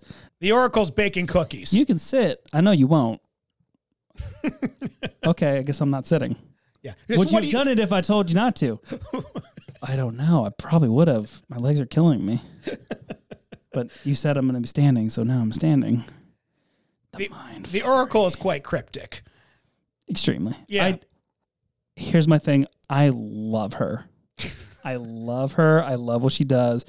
She's such a pain in the ass. I'm glad it's not just like, you know, some foreteller that's reading runes and saying, this is it. She's very tongue in cheek about being the Oracle, and I love it. Yeah. She tells Neo that either he or Morpheus is going to die. Yeah. She's like, sorry, baby. And that Morpheus believes in him so much that he's going to sacrifice his life to save Neo. And Neo's sitting there going, I'm kind of on board, but not quite all the way. And she basically says, then it ain't you, bitch. Then she gives him a cookie, which is kind of funny because a cookie's a little piece of data. Yeah. But also she does a little foreshadowing that nobody sees coming. Which is what? She goes, sorry, baby. You're not the one. At least in this life. Maybe in the next. When he dies and is brought back to life with the sweet, sweet lovin's. I did not even catch that. No? Not even once. Yeah, dude. Wow. Yeah. Look at us bringing new shit to the arena. As the crew returns to their jack point, Tank in the control room notices something odd. Meanwhile, Neo, walking up the stairs, sees what appears to be the same fucking cat cross a room twice. Deja vu, he says, which gets the attention of Trinity and Morpheus. Deja vu is a glitch in the Matrix. It happens when they reset the computer parameters. Outside, which is a cool way of describing deja vu. It is such a cool way of describing it. It really is. Outside, the phone line is cut. Mouse runs into a window, which has now been bricked in. They are trapped. Mouse picks up 2 massive-ass machine guns, but he's no match for the police coming into the room. He's riddled with bullets. Back on the Nebuchadnezzar, the real Mouse spurts blood from his mouth and dies in the chair. I have always been devastated by this death. Really? I've always been devastated by this death. I loved Mouse. I think it's just the idea of like this excited kid who is a part of this crew. He's like, you know, he's the digital pimp. He's a digital pimp, but he's the what's the God damn it, Treasure Island. What's the main character's name? John Hawkins? Yes. John Hawkins. He's like the John Hawkins. He's just like scrubbing the deck. He's excited. You know, he's there. Yeah. And then he dies. Them be the brakes. Yeah. His residual self should have been stronger. Against the full SWAT team. Well, I mean, he tried to go full Duke Nukem on them, but maybe wear armor next time you go to the Matrix. I mean, if it's dangerous, maybe do this. Maybe have some better aim. Maybe a little Kevlar next time. Yeah. You know, trench coats look cool, but they aren't going to stop bullets. Hey, fashion over function, man. Fashion over function. Fashion over function. Did you see Switch's outfit in this? Gorgeous for Memorial Day. Like white combat boots with white pants and a white trench coat with her white hair. Yeah, she's all white. Now I wonder if that's where they found the Switch name of being the only one in white when everyone else is in black. Like, I'm gonna do something different. Well, no, it was like the Switch because coding and computers are very black and white, zeros and ones. So everyone's zero, and then Switch, she's a different. Not like this. Not like this. Oh, honey, not like this. Yeah, where'd that southern accent come from? It didn't have that before. It's okay. I hide mine too. I'm ashamed of it too. It's okay. More police and agents stream into the bottom of the hotel. Morpheus' Tank find a layout of the building they're in, locating the main wet wall. The agents arrive on the floor they're on, finding a coat that Cypher has left behind. They only find a hole in the bathroom wall, but no one seems to check it for some odd reason. Meanwhile, the crew is climbing down the plumbing of the wet wall. As the police approach, Cypher sneezes. Dick. Once more giving them away. The police open fire. The crew, including Neo, begin to fight back. An agent takes over the body of one of the policemen, reaches into the wall, and grabs Neo by the neck. Morpheus, who is above Neo in the walls, breaks through the wall and lands on the agent, yelling to Trinity to get Neo out of the building. A fierce battle between Agent Smith and Morpheus ends with Morpheus face down on the tile. Agent Smith sends the police unit in to beat him with their batons. Agent Smith whooped that ass. Yes, he did. Hugo Weaving can fight. He looks like he got the shit kicked out of him. He really does. Yeah. When he hits his head on the toilet bowl. Oh yeah. My head hurt. Yeah. Every hit, just the sounds that were coming out of that dude's body, that was a painful ass whooping. Yeah, and when I see them hiding the walls, I can't turn my brain off. I see this as them hiding within the written code. Oh, that's super cool. I didn't even think about that. I just and when Cypher sneezes, has always been like it's a Wes Anderson thing. When Cypher sneezes, it's the line of code that prevents the plan from executing. Uh-huh. White rabbit object. See, that's what Nedry used in Jurassic Park. Hold on to your butts. You didn't say the magic word. I know. All I could hear was Fantastic Mr. Fox soundtrack when they're climbing it.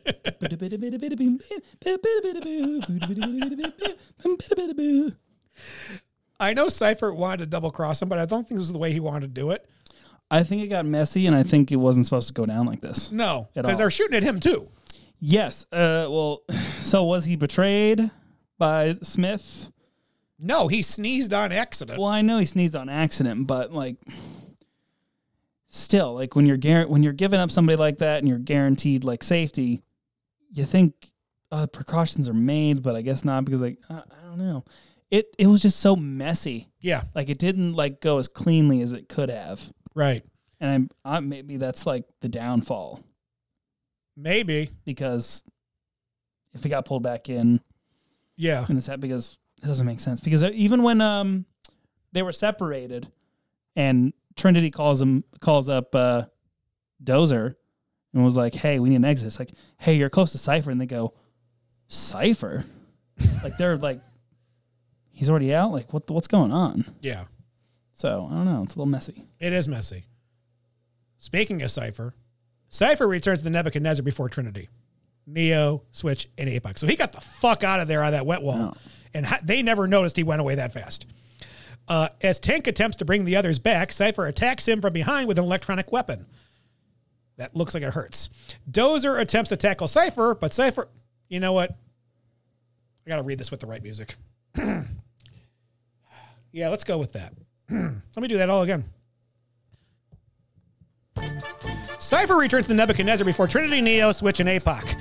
As Tank attempts to bring the others back, Cypher attacks him from behind with an electronic weapon. Dozer attempts to tackle Cypher, but Cypher electrocutes him as well. Trinity attempts to call Tank, but Cypher pulls the headset off the smoking remains of Tank and answers. What is this music? Why did you choose this? What is your reasoning behind this? This is you might as well have been playing the chicken dance. It's just back and forth, try to get this person, can't get, nope, try to get this one. That's just how try it's to get written. this one. Try to get this one. That's not how it plays out in the movie. That's just how it's written. Cypher talks to Trinity inside the Matrix. He leans over the still form of Trinity in the hovercraft. Cypher recounts the things he hates about the real world, especially Morpheus and his beliefs. Nah. Cypher pulls the plug out of the back of Apoc's head, and Apoc falls down dead in the Matrix. Not like this. Cypher then moves to Switch, and as she protests in the Matrix, Cypher kills her on the ship. She falls down dead before Trinity and Neo. Cypher moves on to Neo's supine form, saying that if Neo is the one, a miracle will prevent Cypher from killing him. How can he be the one if he's dead? What does he say? When he sees Tank, you gotta be shitting me. What does he say? I don't remember. It's a great line. I know. And I don't have it here. It's going to kill me. Holy shit. Holy shit. He continues, I don't believe it. That's what he says. I don't believe it. Oh, yeah, because she goes, yeah. And it plays off so well because the question before was, how can he be the one if he's, and it's like, he asked Trinity, like, do you really believe this? Do Right. you believe this horse? And he goes, I do. I don't believe it. And like, you think, oh, he's just a psychopath. This is going to happen. And then, you know, carry on with what happens next. Yeah. Tank blasts him. Tank fries Cypher with the electrical device. Tank brings Trinity back, and she finds out that Dozer is dead. Yeah, you took out. You say there wasn't much, but I think there was just enough. Could you imagine if this movie was 30 minutes longer? God, no. I think it was paced out so perfectly that they just didn't have enough room. I thought that they had enough character interaction and just enough to make me care about every single crew member aboard the Nebuchadnezzar, because it still hurts to see Mouse die. It's really fucked up to see Epoch and Switch die and get like ricked and be just cold, hard death. If I put a lineup up of 5 actors, all that looked similar to Apoc, could you pick out the one that actually played Apoc? Steven Seagal. Was not Steven Seagal. He was under siege. I said I cared about the character. I don't care about the actor. They're fodder. They are. They're fodder for this. That's what their role is. But and I still cared about the alien crew was fodder, and I still cared about all of them. Right, but there was also an hour of character development before you got the alien on board. I wouldn't say it was. You knew about the bonus situation. You knew about I still think it was enough to give strength to the characters aboard the Nebuchadnezzar for viewers to care about their deaths. I put Apoc and Cypher up there with some of the Colonial Marines and aliens. They had to go with the aliens before they got to Hicks and Hudson and all them. I can deal with that. Okay. I can deal with that. All right. This is one of my favorite scenes. Because you have Cypher questioning his faith, destroying everything around him because of his contempt, and then ultimately in his final moments, recognizing that his recognition of fate as coincidence is the last thing he sees. So beautiful. And I kind of thought Tank was dead. I thought he was dead. Yeah, first time viewing this, you're like, how the f*** are they going to get out of this? But when he looks at me and goes, I don't believe it, I thought Neo woke up on the ship. Oh, that'd be cool. And now he was operating in both the internet and in real life. Which that doesn't happen until the second movie. Yeah. Meanwhile, Agent Smith marvels at the beauty of the Matrix as he gathers out at the city all around them. He informs Morpheus, who is tied to a chair, that the first Matrix was designed as a utopia engineered to make everyone happy. It was a disaster, says Agent Smith. People wouldn't accept the program and entire crops were lost. Some believed, continues Smith, that we lacked the programming language to describe your perfect world. But I believe that as a species, human beings define their reality through misery and suffering. The perfect world was a dream that your primitive cerebrum kept trying to wake up from, which is why the Matrix was redesigned. Agent Smith compares humans to dinosaurs and that evolution is taking hold. Another agent enters and relays that there may be a problem as they now know that Cypher has failed. Such a truth bomb! There's so much relevance. It's amazing how beautifully written this scene is. Because this scene almost dares Warner Brothers to make the sequels. Because Really they just introduced a much larger world in just a few lines of dialogue. And when you read this and you go, they could have ended this movie with the first one, but we'd all be sitting there going, wait a second, what were the Clone Wars? Don't worry, episode 2 is coming. It's not what you wanted, but it's what you got. Yeah. Back on the hover, and you know what? When he talks about the perfect world, my first thought is that must have been their Eden. And they rebelled against it, which is why they were cast out, and now you have all this other shit going on. Back on the hovercraft, based on the shuddering form of Morpheus, Tank realizes that they're trying to get the codes to the mainframes of Zion's computers. A breach of Zion's defenses would mean that the last remaining vestiges of mankind would be wiped out. invasion. Tank says their only choice is to unplug Morpheus, effectively killing him. Now look, survival when you're an endangered species requires sacrifices, okay? This is a viable plan if they're going to save the humans. Normally, this would be used to manufacture stakes, but there are real consequences here. Tank is performing what amounts to the last rites for Morpheus, laying one hand on his head as his other moves to the back of his skull to remove the jack, and just as he's about to pull it out... You're such a child.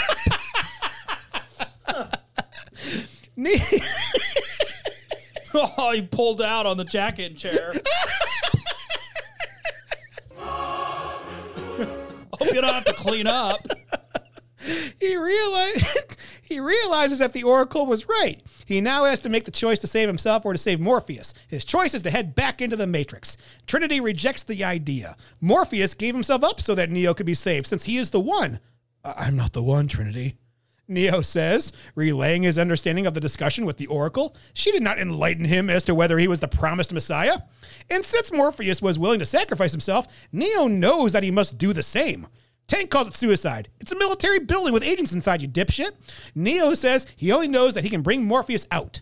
Trinity decides to come with him, reasoning with Neo that he will need her help, and she's the ranking officer on the ship. Tank says, load us up. You know who would make this kind of decision, Neo? The One. The One. The One would make this decision, Neo. But he's not the One. Not yet. He just doesn't know it yet. Doesn't know thyself. He's not the chosen one. Well, I didn't vote for you. He has the higher ground. Don't try anything. Meanwhile, Agent Smith continues to share his musings with a brutalized Morpheus because this guy loves to monologue. Oh, my gosh. It's a great monologue, too. It is. It's like sweat. It stinks. It stinks. He sticks his fingers in his nose. Smell it. Because humans spread to an area, consume the natural resources, and to survive must spread to another area, Smith says we are not mammals, but viruses. The only other creature that acts that way. It's a pretty good analogy. Morpheus has yet to break, and Smith asks the other agents why the serum isn't working. Maybe we're asking the wrong questions. Response 1, what a dick. To that, Smith commands the other agents to leave him alone with Morpheus. Smith removes his earphone and his glasses and confides that he hates the Matrix. The agents were already skeptical of this decision, correct? Yes. So he's already, like, breaking out of his program. He's already, he's already getting a little conscious in his self, a little voice in his head. This is the moment where I fall in love with Agent Smith. No. It's this moment. It wasn't the part of the speech before. It was this part where he pulls the earpiece out and he goes, this zoo, this prison. Smith admits that he must get out of this reality. He hates the stench. He's sure that some element of the humans will rub off on him. And then Morpheus holds the key to his release. If there's no Zion, there's no need for Smith to be in the Matrix. You are going to tell me or you are going to die. I'm like, yes, he's a good villain. I like him. He's gone rogue. He's ripping that earpiece out. He's officially not plugged into the Matrix. That's dangerous. Mm-hmm. Downstairs in the lobby, Trinity and Neo enter heavily armed. They shoot their way past the guards and a group of soldiers and make their way into the elevator. And this was another big laugh in the theater when they walk through the metal detectors. And I think everyone has tried to run on the walls since this movie. Yeah. At some point? 100. Everybody has held out 2 submachine guns, running at a wall, and turned sideways to imitate that they were running on said wall. Yep. Absolutely. There are 2 things that everyone has done, and that is while leaving a store with their friends and a wall is there, they've done a little parkour off the wall, or they've gone up to a store, waved their hand in front as the automatic doors open, pretending they have the Force. In the elevator, Trinity arms a bomb. They both climb through a hatch in the elevator roof, attaching a clamp to the elevator cable. Neo says, "There is no spoon," before he severs the cable with a few shots. The counterweight drops, propelling Neo and Trinity upward. The elevator falls to the lobby, exploding upon impact and filling the floor with flames. And the agents feel to rumble the explosion, and the sprinklers come on, which is hysterical. "Find them and destroy them," Smith commands. I love when the sprinklers go on as they're sitting on Morpheus. Yeah. It's like this dead air, and then... And I just look at it like... This is not right. Yep. What's going on? Every single part of this movie is relevant to the character growth of Neo. There is no spoon. It's him learning to accept the idea that the rules can be bent. It's his first step into faith in the moment. It's why this podcast is running so long, is because there is no wasted time in this. No, I actually had this thought when I was filling in some of the portions of this, was that he is truly a part of the hero's paradigm. Yes. From beginning to end. Mm-hmm. That is, it's some movies, it's like it's hidden in details, but this is where it's like this is Luke Skywalker. Full on hero paradigm, Luke Skywalker to the fullest. But it's done so well, you don't automatically think Luke Skywalker. You go, this is something completely different. Yeah. Yeah. You're like, oh shit, maybe he isn't the one. He's just this guy. Yeah, maybe his dad's not Darth Vader. And I can relate because I'm not the one. Morphy-Wan Kenobi? Morphy-Wan Kenobi. On the roof, a helicopter pilot is calling Mayday as Trinity and Neo take out the soldiers there. Agent Brown takes over the pilot and appears behind Neo. Neo shoots several rounds at the agent, who dodges them and pulls his own weapon. The agent begins to shoot, but instead of being shot, Neo dodges most of the bullets, though two of them nick him. Oopsie. As the agent approaches Neo, medic, who is lying on the ground, he levels a kill shot, but Trinity shoots him before he can fire. One of the sickest one-liners in movie history. Dodge Still this. Gives me goosebumps. Gun to the head. Dodge this. Bang. Slow-mo. Oh, yeah. It's beautiful. God, it's sexy. And the funny thing is, this scene has been parodied so many times when he bends backwards. Oh, yeah. But it is still awesome to see it in the context of this movie. Yes, it's so cool. When he does that, you're just like, yeah! Tank downloads the ability to fly the helicopter to Trinity, who can now pilot the aircraft. Trinity brings the helicopter down to the floor that Morpheus is on, and Neo opens fire on the three agents. Not hitting Morpheus, by the way, which is a fucking miracle, because he is spreading those shells all over that room. The agents quickly fall, and Morpheus is alone in the room. Just as quickly, the agents take over other soldiers stationed nearby. Morpheus breaks his bonds and begins to run to the helicopter. But the agents fire on him, hitting his leg. Morpheus leaps, but Neo realizes that he's not going to make the leap and throws himself out of the helicopter, a safety harness attached. He catches Morpheus, but Agent Smith shoots the helicopter's hydraulic line. Unable to control the helicopter, Trinity miraculously gets it close enough to drop Morpheus and Neo on a rooftop. Phew. Neo grabs a safety line as the helicopter falls towards a building. Trinity severs the safety line, connecting Neo to the helicopter, and jumps on it herself as the vehicle smashes into the side of a building, causing a wickedly bizarre ripple in the fabric of the building's reality. Such a cool shot. Mm-hmm. Do you believe it now, Trinity? Asks Morpheus. Do you believe it now? Do you know? Neo tries to tell him that the sold me out. Who did it? Neo tries to tell him that the Oracle told him the opposite, but Morpheus says, she told you exactly what you needed to hear. And Neo thinks, what did that help? They call Tank. She told me I wasn't the one. Yeah. I'm not the one. They call Tank, who tells them of an exit in a subway near them. Fun fact, the filming of the helicopter scene nearly caused the film to be shut down because they flew the helicopter through restricted Sydney airspace. Laws in New South Wales, Australia were changed to allow filming to proceed. Wow. This movie changed a government. What kind of oracle tells you what you want to hear? Like, if I go to a fortune teller, I want to hear the good and the bad and not a bunch of shit. Like, but at the same time, then what does it matter? You're going to end up there, so... But am I? Isn't that the point? Haven't you ever seen That's So Raven? What if I'm a variant? Different universe. Oh. It's a simulation. That is... Amazing. Timeline. The word is amazing. The agents arrive on the rooftop, but find only the safety harness in line. Though Agent Smith is angered, the other two are satisfied. A trace has been completed in the real world, and the Sentinels have been dispatched to attack the Nebuchadnezzar. In the subway, they quickly find the phone booth, and Morpheus exits out of the Matrix. A wino watches this occur. On the rooftop, Agent Smith locks into the whereabouts through the wino and appropriates his body. And I love that this happens because it's a really good payoff to the idea that anyone in the Matrix can be the eyes of the agents. Because I was wondering, when is this going to happen again? It's kind of like the eyes of the ravens of Odin. Ooh. Meanwhile, as the phone rings, Meanwhile, as the phone rings, providing Trinity's exit, she confides to Neo that everything that the Oracle has told her has come true, except for one thing. She didn't get that Neo. The what? That Neo dick. She didn't get that one. Yeah.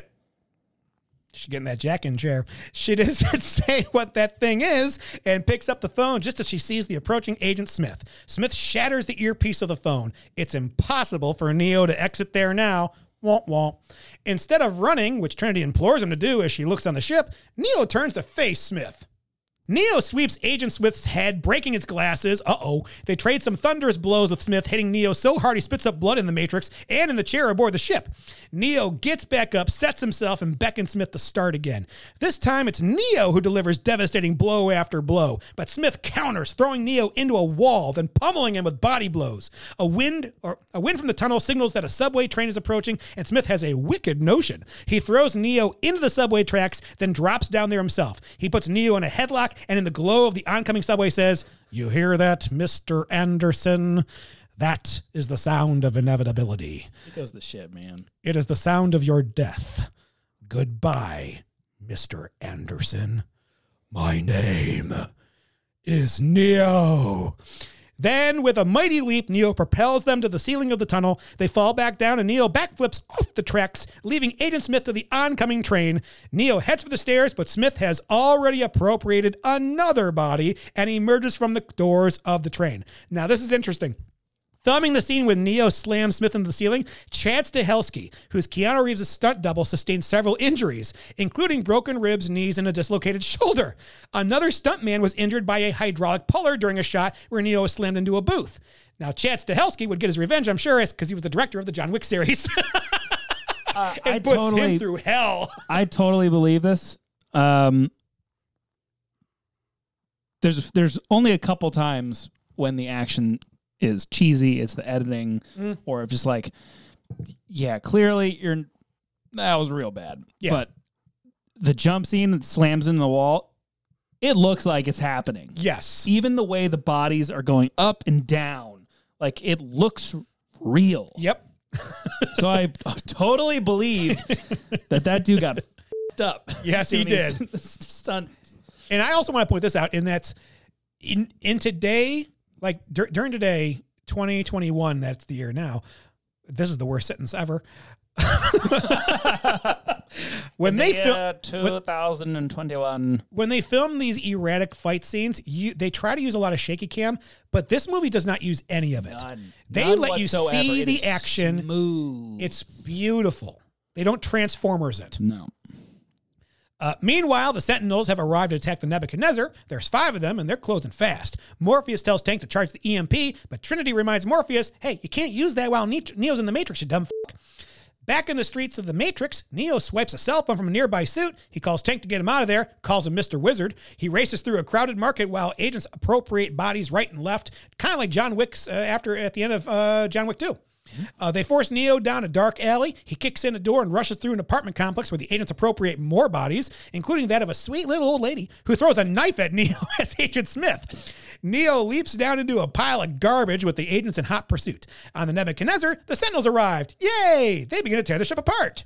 Now, in the Matrix, Neo arrives back at the heart of the city hotel. Tank tells him to go to room 303. Oh, we're back at the beginning of the movie again. The agents are literally at his heels. The Sentinels breach the hull of the ship. Trinity, standing next to Neo's body in the chair, begs him to hurry. Neo reaches room 303 and enters, and he's immediately shot. Well, and the shit. Credits, and that's it. And he's dead. That's the credits roll. That's the end of the movie. It was the lead up and the sacrifice to the not so the one. But it's not.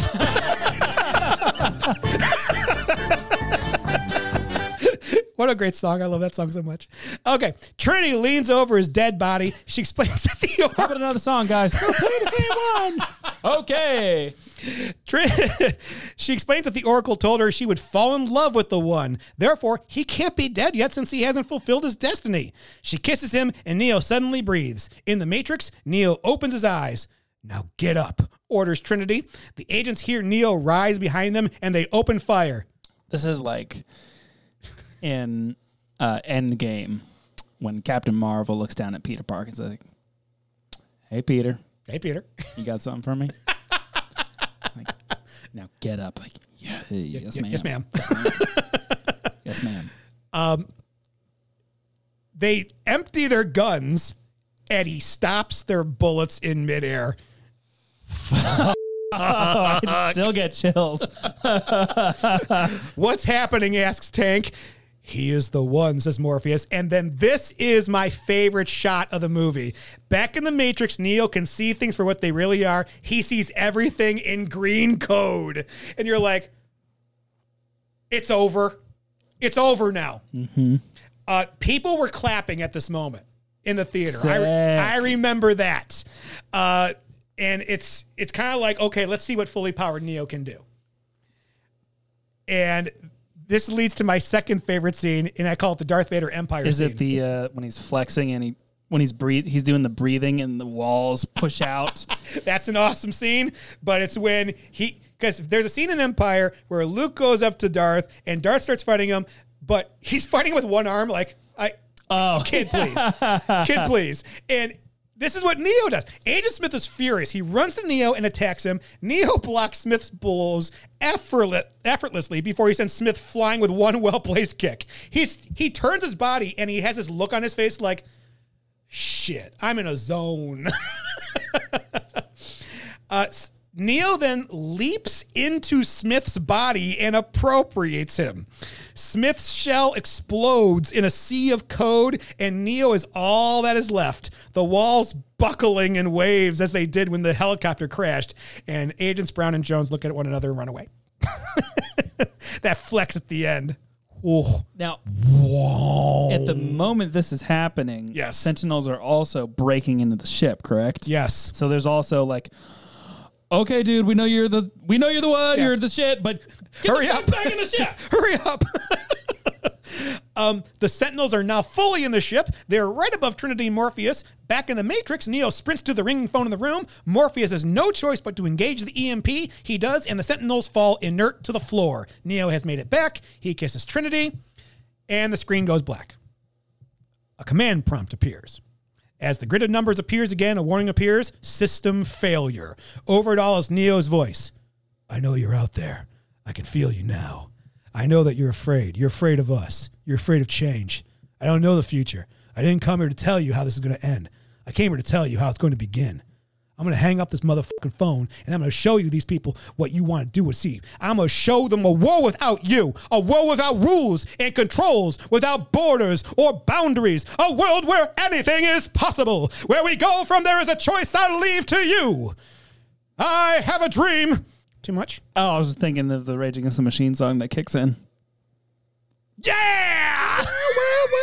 Well. In the Matrix world, Neo hangs up the phone. He looks at the mindless masses around him, puts on his glasses, and then looks up. From high above the city, we can see him take flight. He's doing a Superman thing. This is a fantastic ending, and if this movie was a one-off, I honestly think it would have been enough. When they announced they'd be doing the sequels, I believe a year later, and they'd be filmed at the same time, I thought, all right, let's see what Superman can do. But that's all, folks. That's it. That's the Matrix #1, maybe? According to the top critics at Rotten Tomatoes, it has a tomato meter rating of 76%, 34 fresh and 11 rotten, and the critics on average gave this one a 6.8 out of 10. The critics' consensus says, thanks to the Wachowskis' imaginative vision, The Matrix is a smartly crafted combination of spectacular action and groundbreaking special effects. But let's take a look to see what those critics said about this one from the rotten side and see if they have a point. So these are from 1999. Oh, I've read this, and you'll get to it, but Bob Graham, you can suck a fuck. So, Jonathan Rosenbaum of the Chicago Reader, you're first up. There's not much humor to keep it all life-size, and by the final stretch, it became bloated, mechanical, and tiresome. I guess he thought he was going to see a comedy. I guess. It's not what I got from the trailer. And now Bobby Graham from the San Francisco Chronicle says, quote, it's astonishing that so much money, talent, technical expertise, and visual imagination can be put in the service of something so stupid. It's okay. When you can't understand something, it's not stupid. You're just too stupid to understand what's going on. Well, there's Stupid Bob, and then Stephen takes it to another level. Oh, I didn't even Stephen see Rose into the Denver Post says, The Matrix not only is a failure as a science fiction movie, long on explanation, short on inspiration, but it doesn't do anything interesting with the futuristic vision that it takes forever to explain. Did he miss the point of the movie? Everything? Sorry, Steve. With all due respect, Mr. Jonathan, Bob, and Steven, I do not agree with you. No, sir. I don't like it. The audience score, which is the average rating the audience gave this film, was a 3.6 out of 5, with 85% agreeing it's a 3 or higher, but the movie's over. Sam, were you entertained? Every goddamn second. This is one of my favorite sci-fi films of all time. It just is. That is what I would say. It's one of the best sci-fis ever. It never gets old. The soundtrack whips. The action still slaps. And the soundtrack is bitchin'. I was so excited when you wanted to do this because I was like, oh, good, I get to check this out again. Because it's been a while since I've seen the Matrix trilogy. Yeah. But let's figure out whether the awards got it right or whether this movie's worth your time or not. So,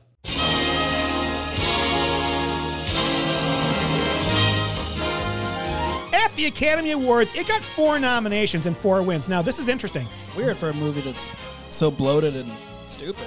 This is the first, I believe this movie has the most awards it's gone undefeated for without being nominated for Best Picture. Oh. Okay, In fact, so it wasn't even nominated for Best Picture. No. So it holds the record for most awards without being nominated for Best Picture. Yes, and it's one of 2 movies that's ever gotten Best Film Editing and not gotten the Best Picture nomination. Do you have the nominees for Best Movie that year? I don't, but my guess is looking at this that you're looking at Stuart Little. It wasn't Stuart Little, we know that. Wasn't it American Beauty that is definitely Check it out. Green Mile? It was 1999. See, right? Best Effects. It won Best Effects. It won Best Visual Effects and Sound Effects, Best Film Editing, and Best Sound. Best Picture. It got no Golden Globe nominations. But I remember watching. It was Shakespeare in Love one. Oh, it was that year. Saturn Awards. It's a great movie. Okay, so Keanu Reeves was nominated for Best Actor at the Saturn Awards, but he lost to Tim Allen in Galaxy Quest. Now, I'm not going to lie. I love Tim Allen in Galaxy Quest. He's great. He's fantastic. Should Keanu Reeves have won? I say he shouldn't have. I like Tim Allen over because Tim Allen did more acting in Galaxy Quest. There's more acting in Galaxy Quest than...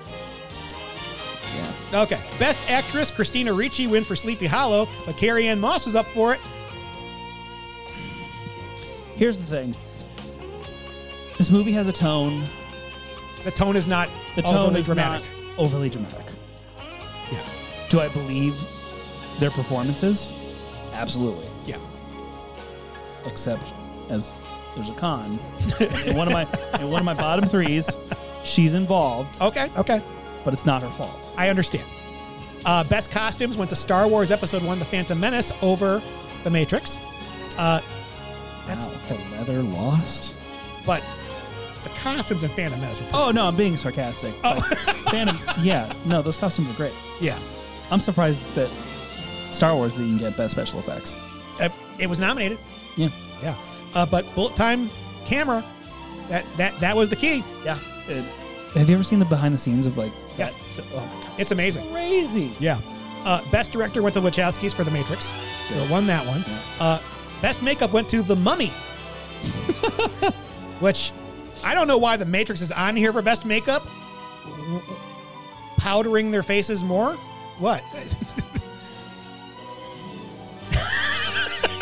I'm trying to think, yeah. It won Best Science Fiction Film. Great. Best Special Effects went to Star Wars Episode 1 over The Matrix at the Saturn Awards. Best Supporting Actor went to Michael Clark Duncan for The Green Mile over Lawrence Fishburne. Again, not a dramatic role. And his performance in Green Mile is outstanding. But look who else was up for that. Alan Rickman for Galaxy Quest, Christopher Walken for Sleepy Hollow, Ewan McGregor for Star Wars, Jude Law for Mr. Ripley. Best writer went to Bing John Malkovich over The Matrix, and I'm sorry, The Matrix should have won that one.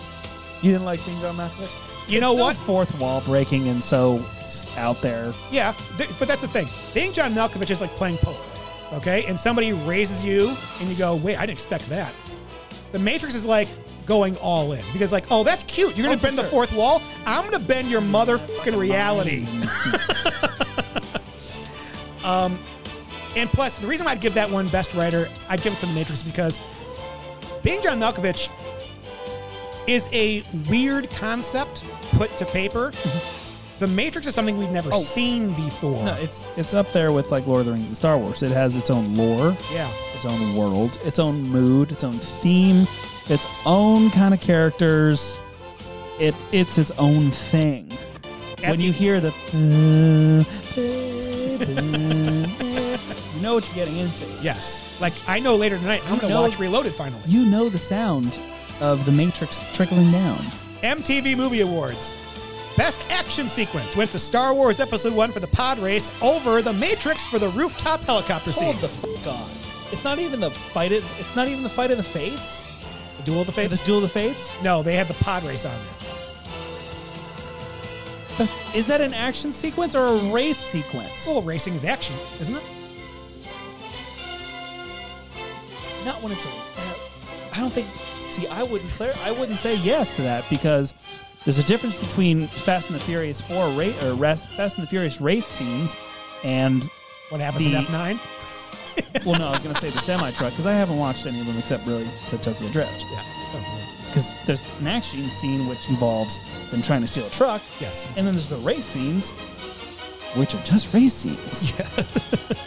Pod Racer is just a race scene.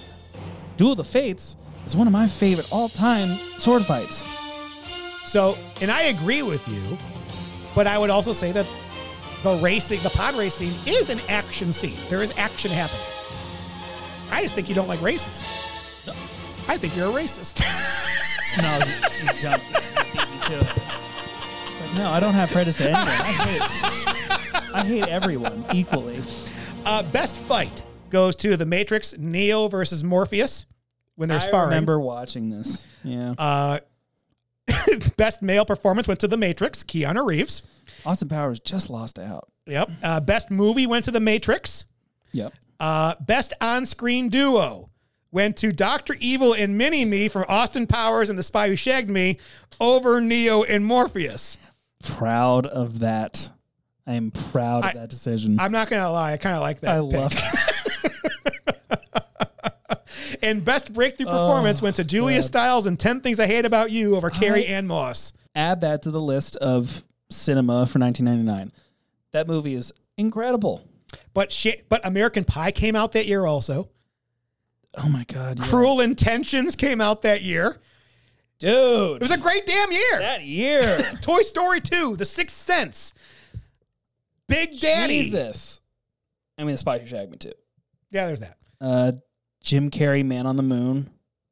Yep. If you're an Andy Kaufman and you, right? I mean, that's a Blair huge Witch thing. Project. Big Daddy. The Blair Witch Project. I never saw it.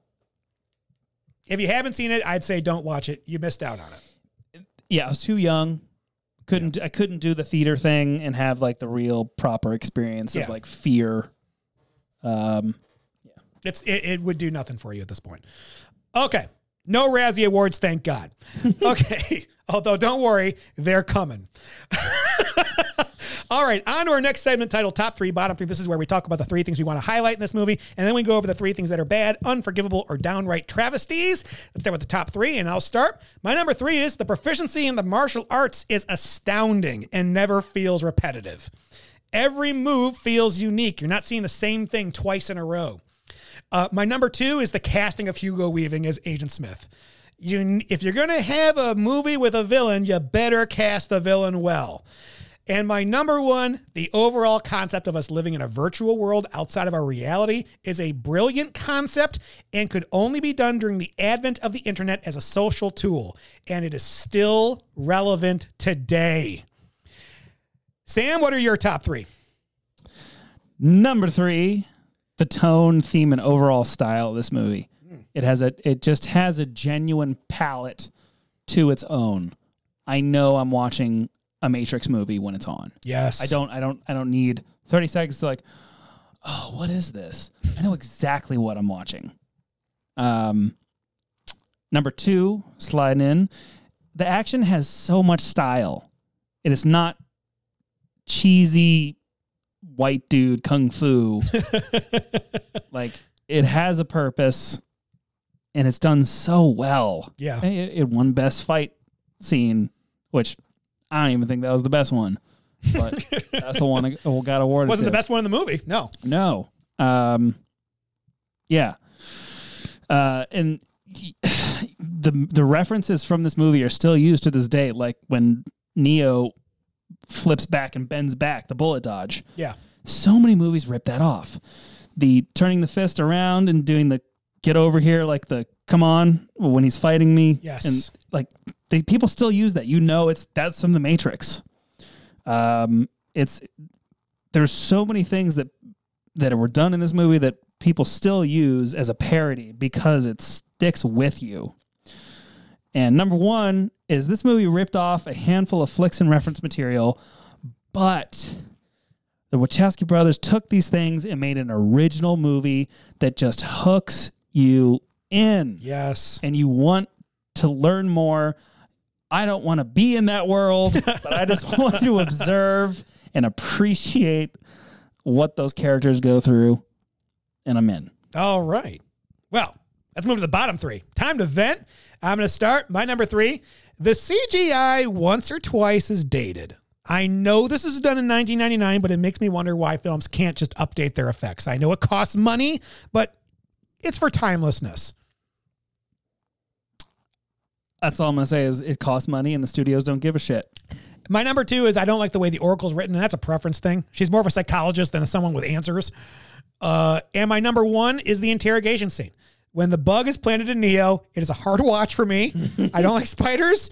Even worse, when they remove that damn bug. Nope. No, not dealing with that. Nope. Sam, what are your bottom 3? Number 3 is, like you said in this is just like nitpicking. Yes. It really is, because number 3 is the outfits are so outdated. But on the flip side, they're so damn cool. Like, I thought real hard, and I might do this for the next podcast, buying a trench coat, slicking back my hair, and having some, like, really small Oakley sunglasses. And getting some combat boots. If you knocked on my door and I opened the door and I saw that, I'd shit myself. They're so bad, but it's so good. Yes. And it's just, I mean, that's the thing. It was just the late 90s. That's what it was. Yeah. I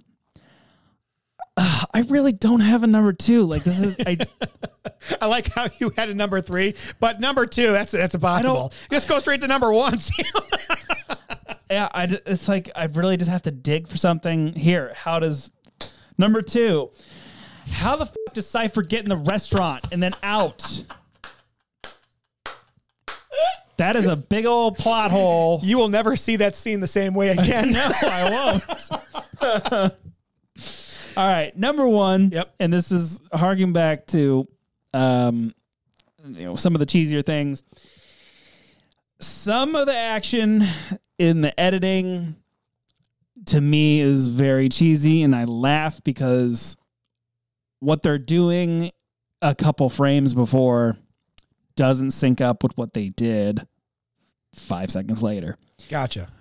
For instance, when Carrie-Anne Moss is in the lobby scene and doing flips and running on the walls and doing her whole thing, and then the next she's turning the corner with a shotgun and then awkwardly turns around and runs off in platform boots. It looks real bad. It looks like she's never held a shotgun and she's had 0 combat training. It's just really funny, and it happens in 2 seconds. But it throws me out of those 2 seconds. All the ballet that is that lobby scene. It's not Keanu Reeves doing a cartwheel when he doesn't need to do a cartwheel. It's not that. There's a lot of slow motion, and then all of a sudden she's like, eh, and then turns around and goes. All right. So that was us scraping the bottom of the barrel for something on those.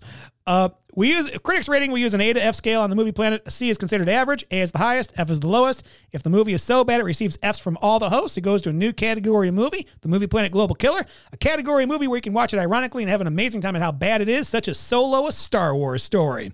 So the question is, you can have a good time with that. Oh my God, that movie's hysterical if you watch it completely unseriously. Yeah. What do you give The Matrix in the science fiction genre by today's standards? I'll go first since you nominated it. You get the last word. So, there are very few movies that you can point to as landmarking the event of social change in the science fiction genre. The Matrix in 1999, you can make the argument as the most important bridge between life before mass internet and life after mass internet. It serves as a parable of what happens when life and technology meet up with conspiracy and fantasy.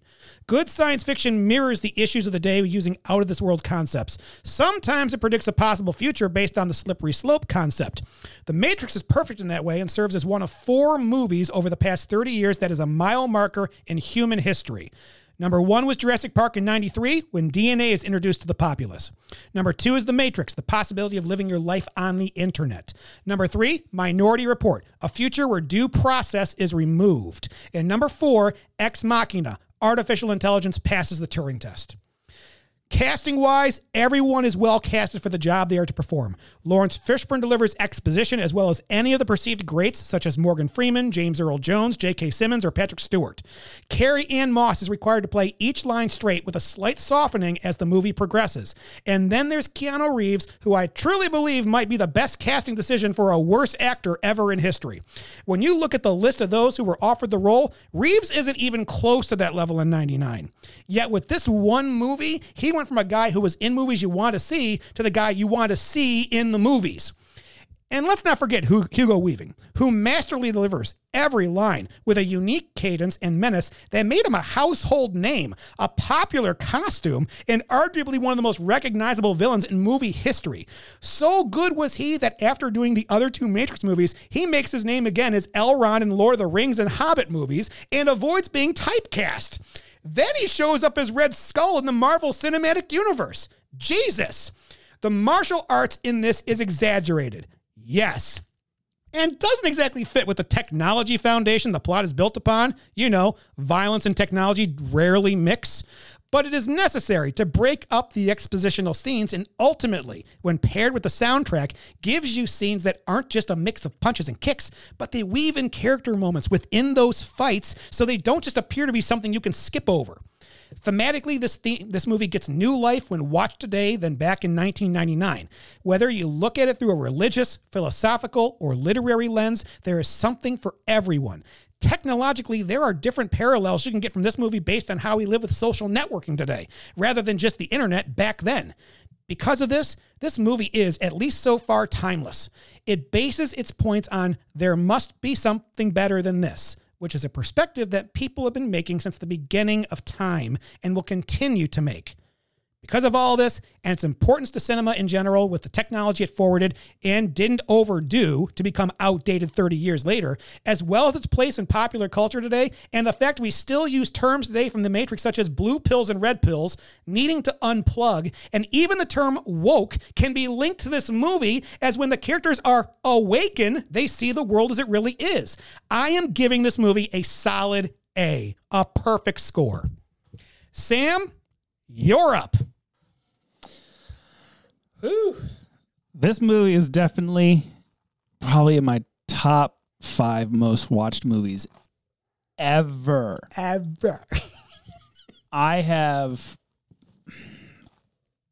probably watched this movie over 50 times.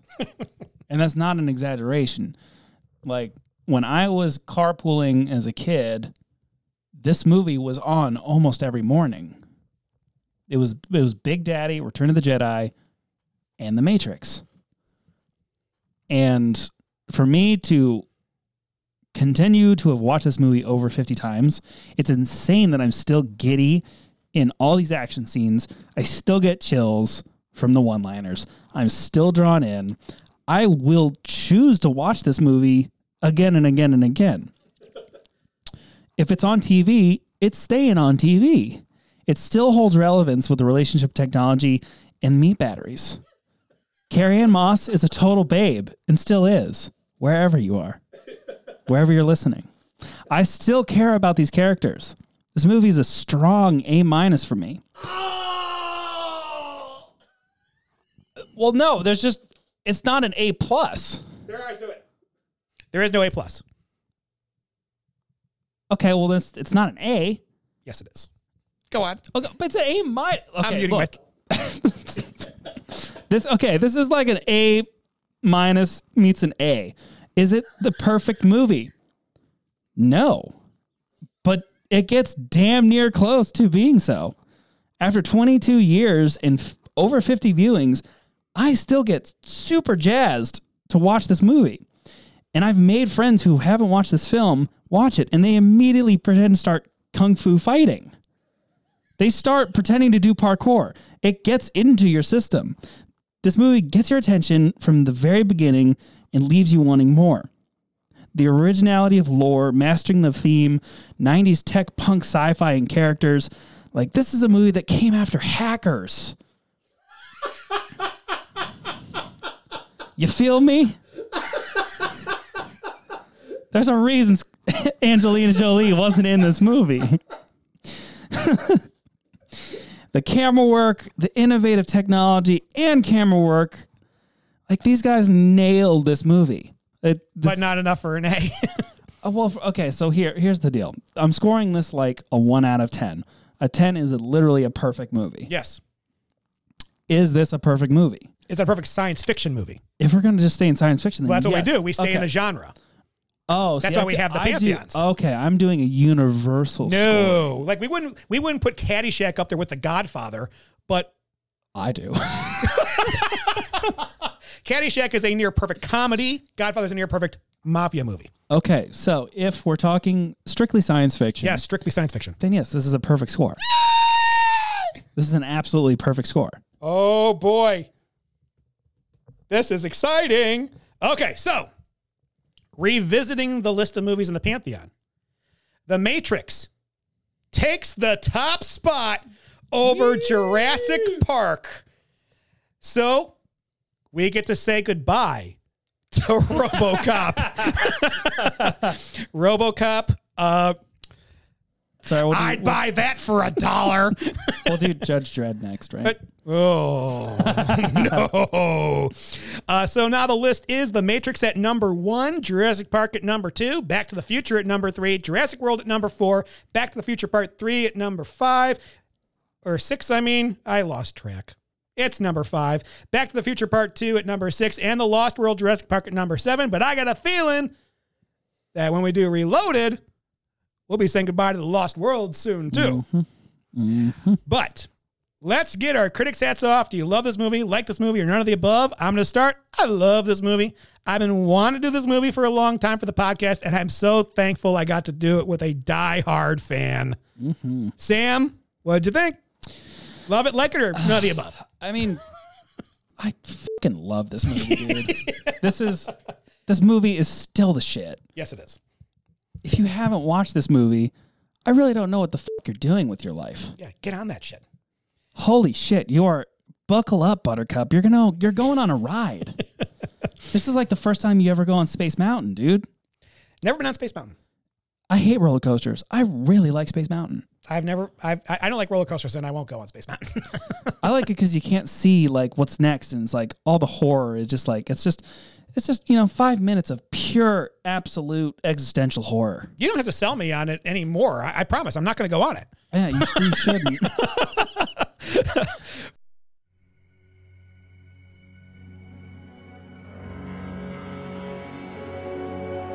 Well, that's all the time we got for today, Movie Planeteers. Next show, we'll look at The Matrix Reloaded for the Science Fiction Film Pantheon. You can email the Movie Planet using the address movieplanetpodcast@gmail.com. If you enjoyed the show, subscribe on iTunes, Spotify, or Podbean. Give us a 4 or 5-star review. Like us on Facebook, Twitter, and follow our Instagram. The opinions expressed in The Matrix, on the Movie Planet podcast, are those of the individual hosts. The Movie Planet podcast is not affiliated with, prepared for, approved, or licensed by any entity that created any films discussed or reviewed herein. All movie clips and music included in the podcast are the intellectual property of the respective copyright holders. They included here for the purpose of review, and no infringement is intended. Sam, any last words?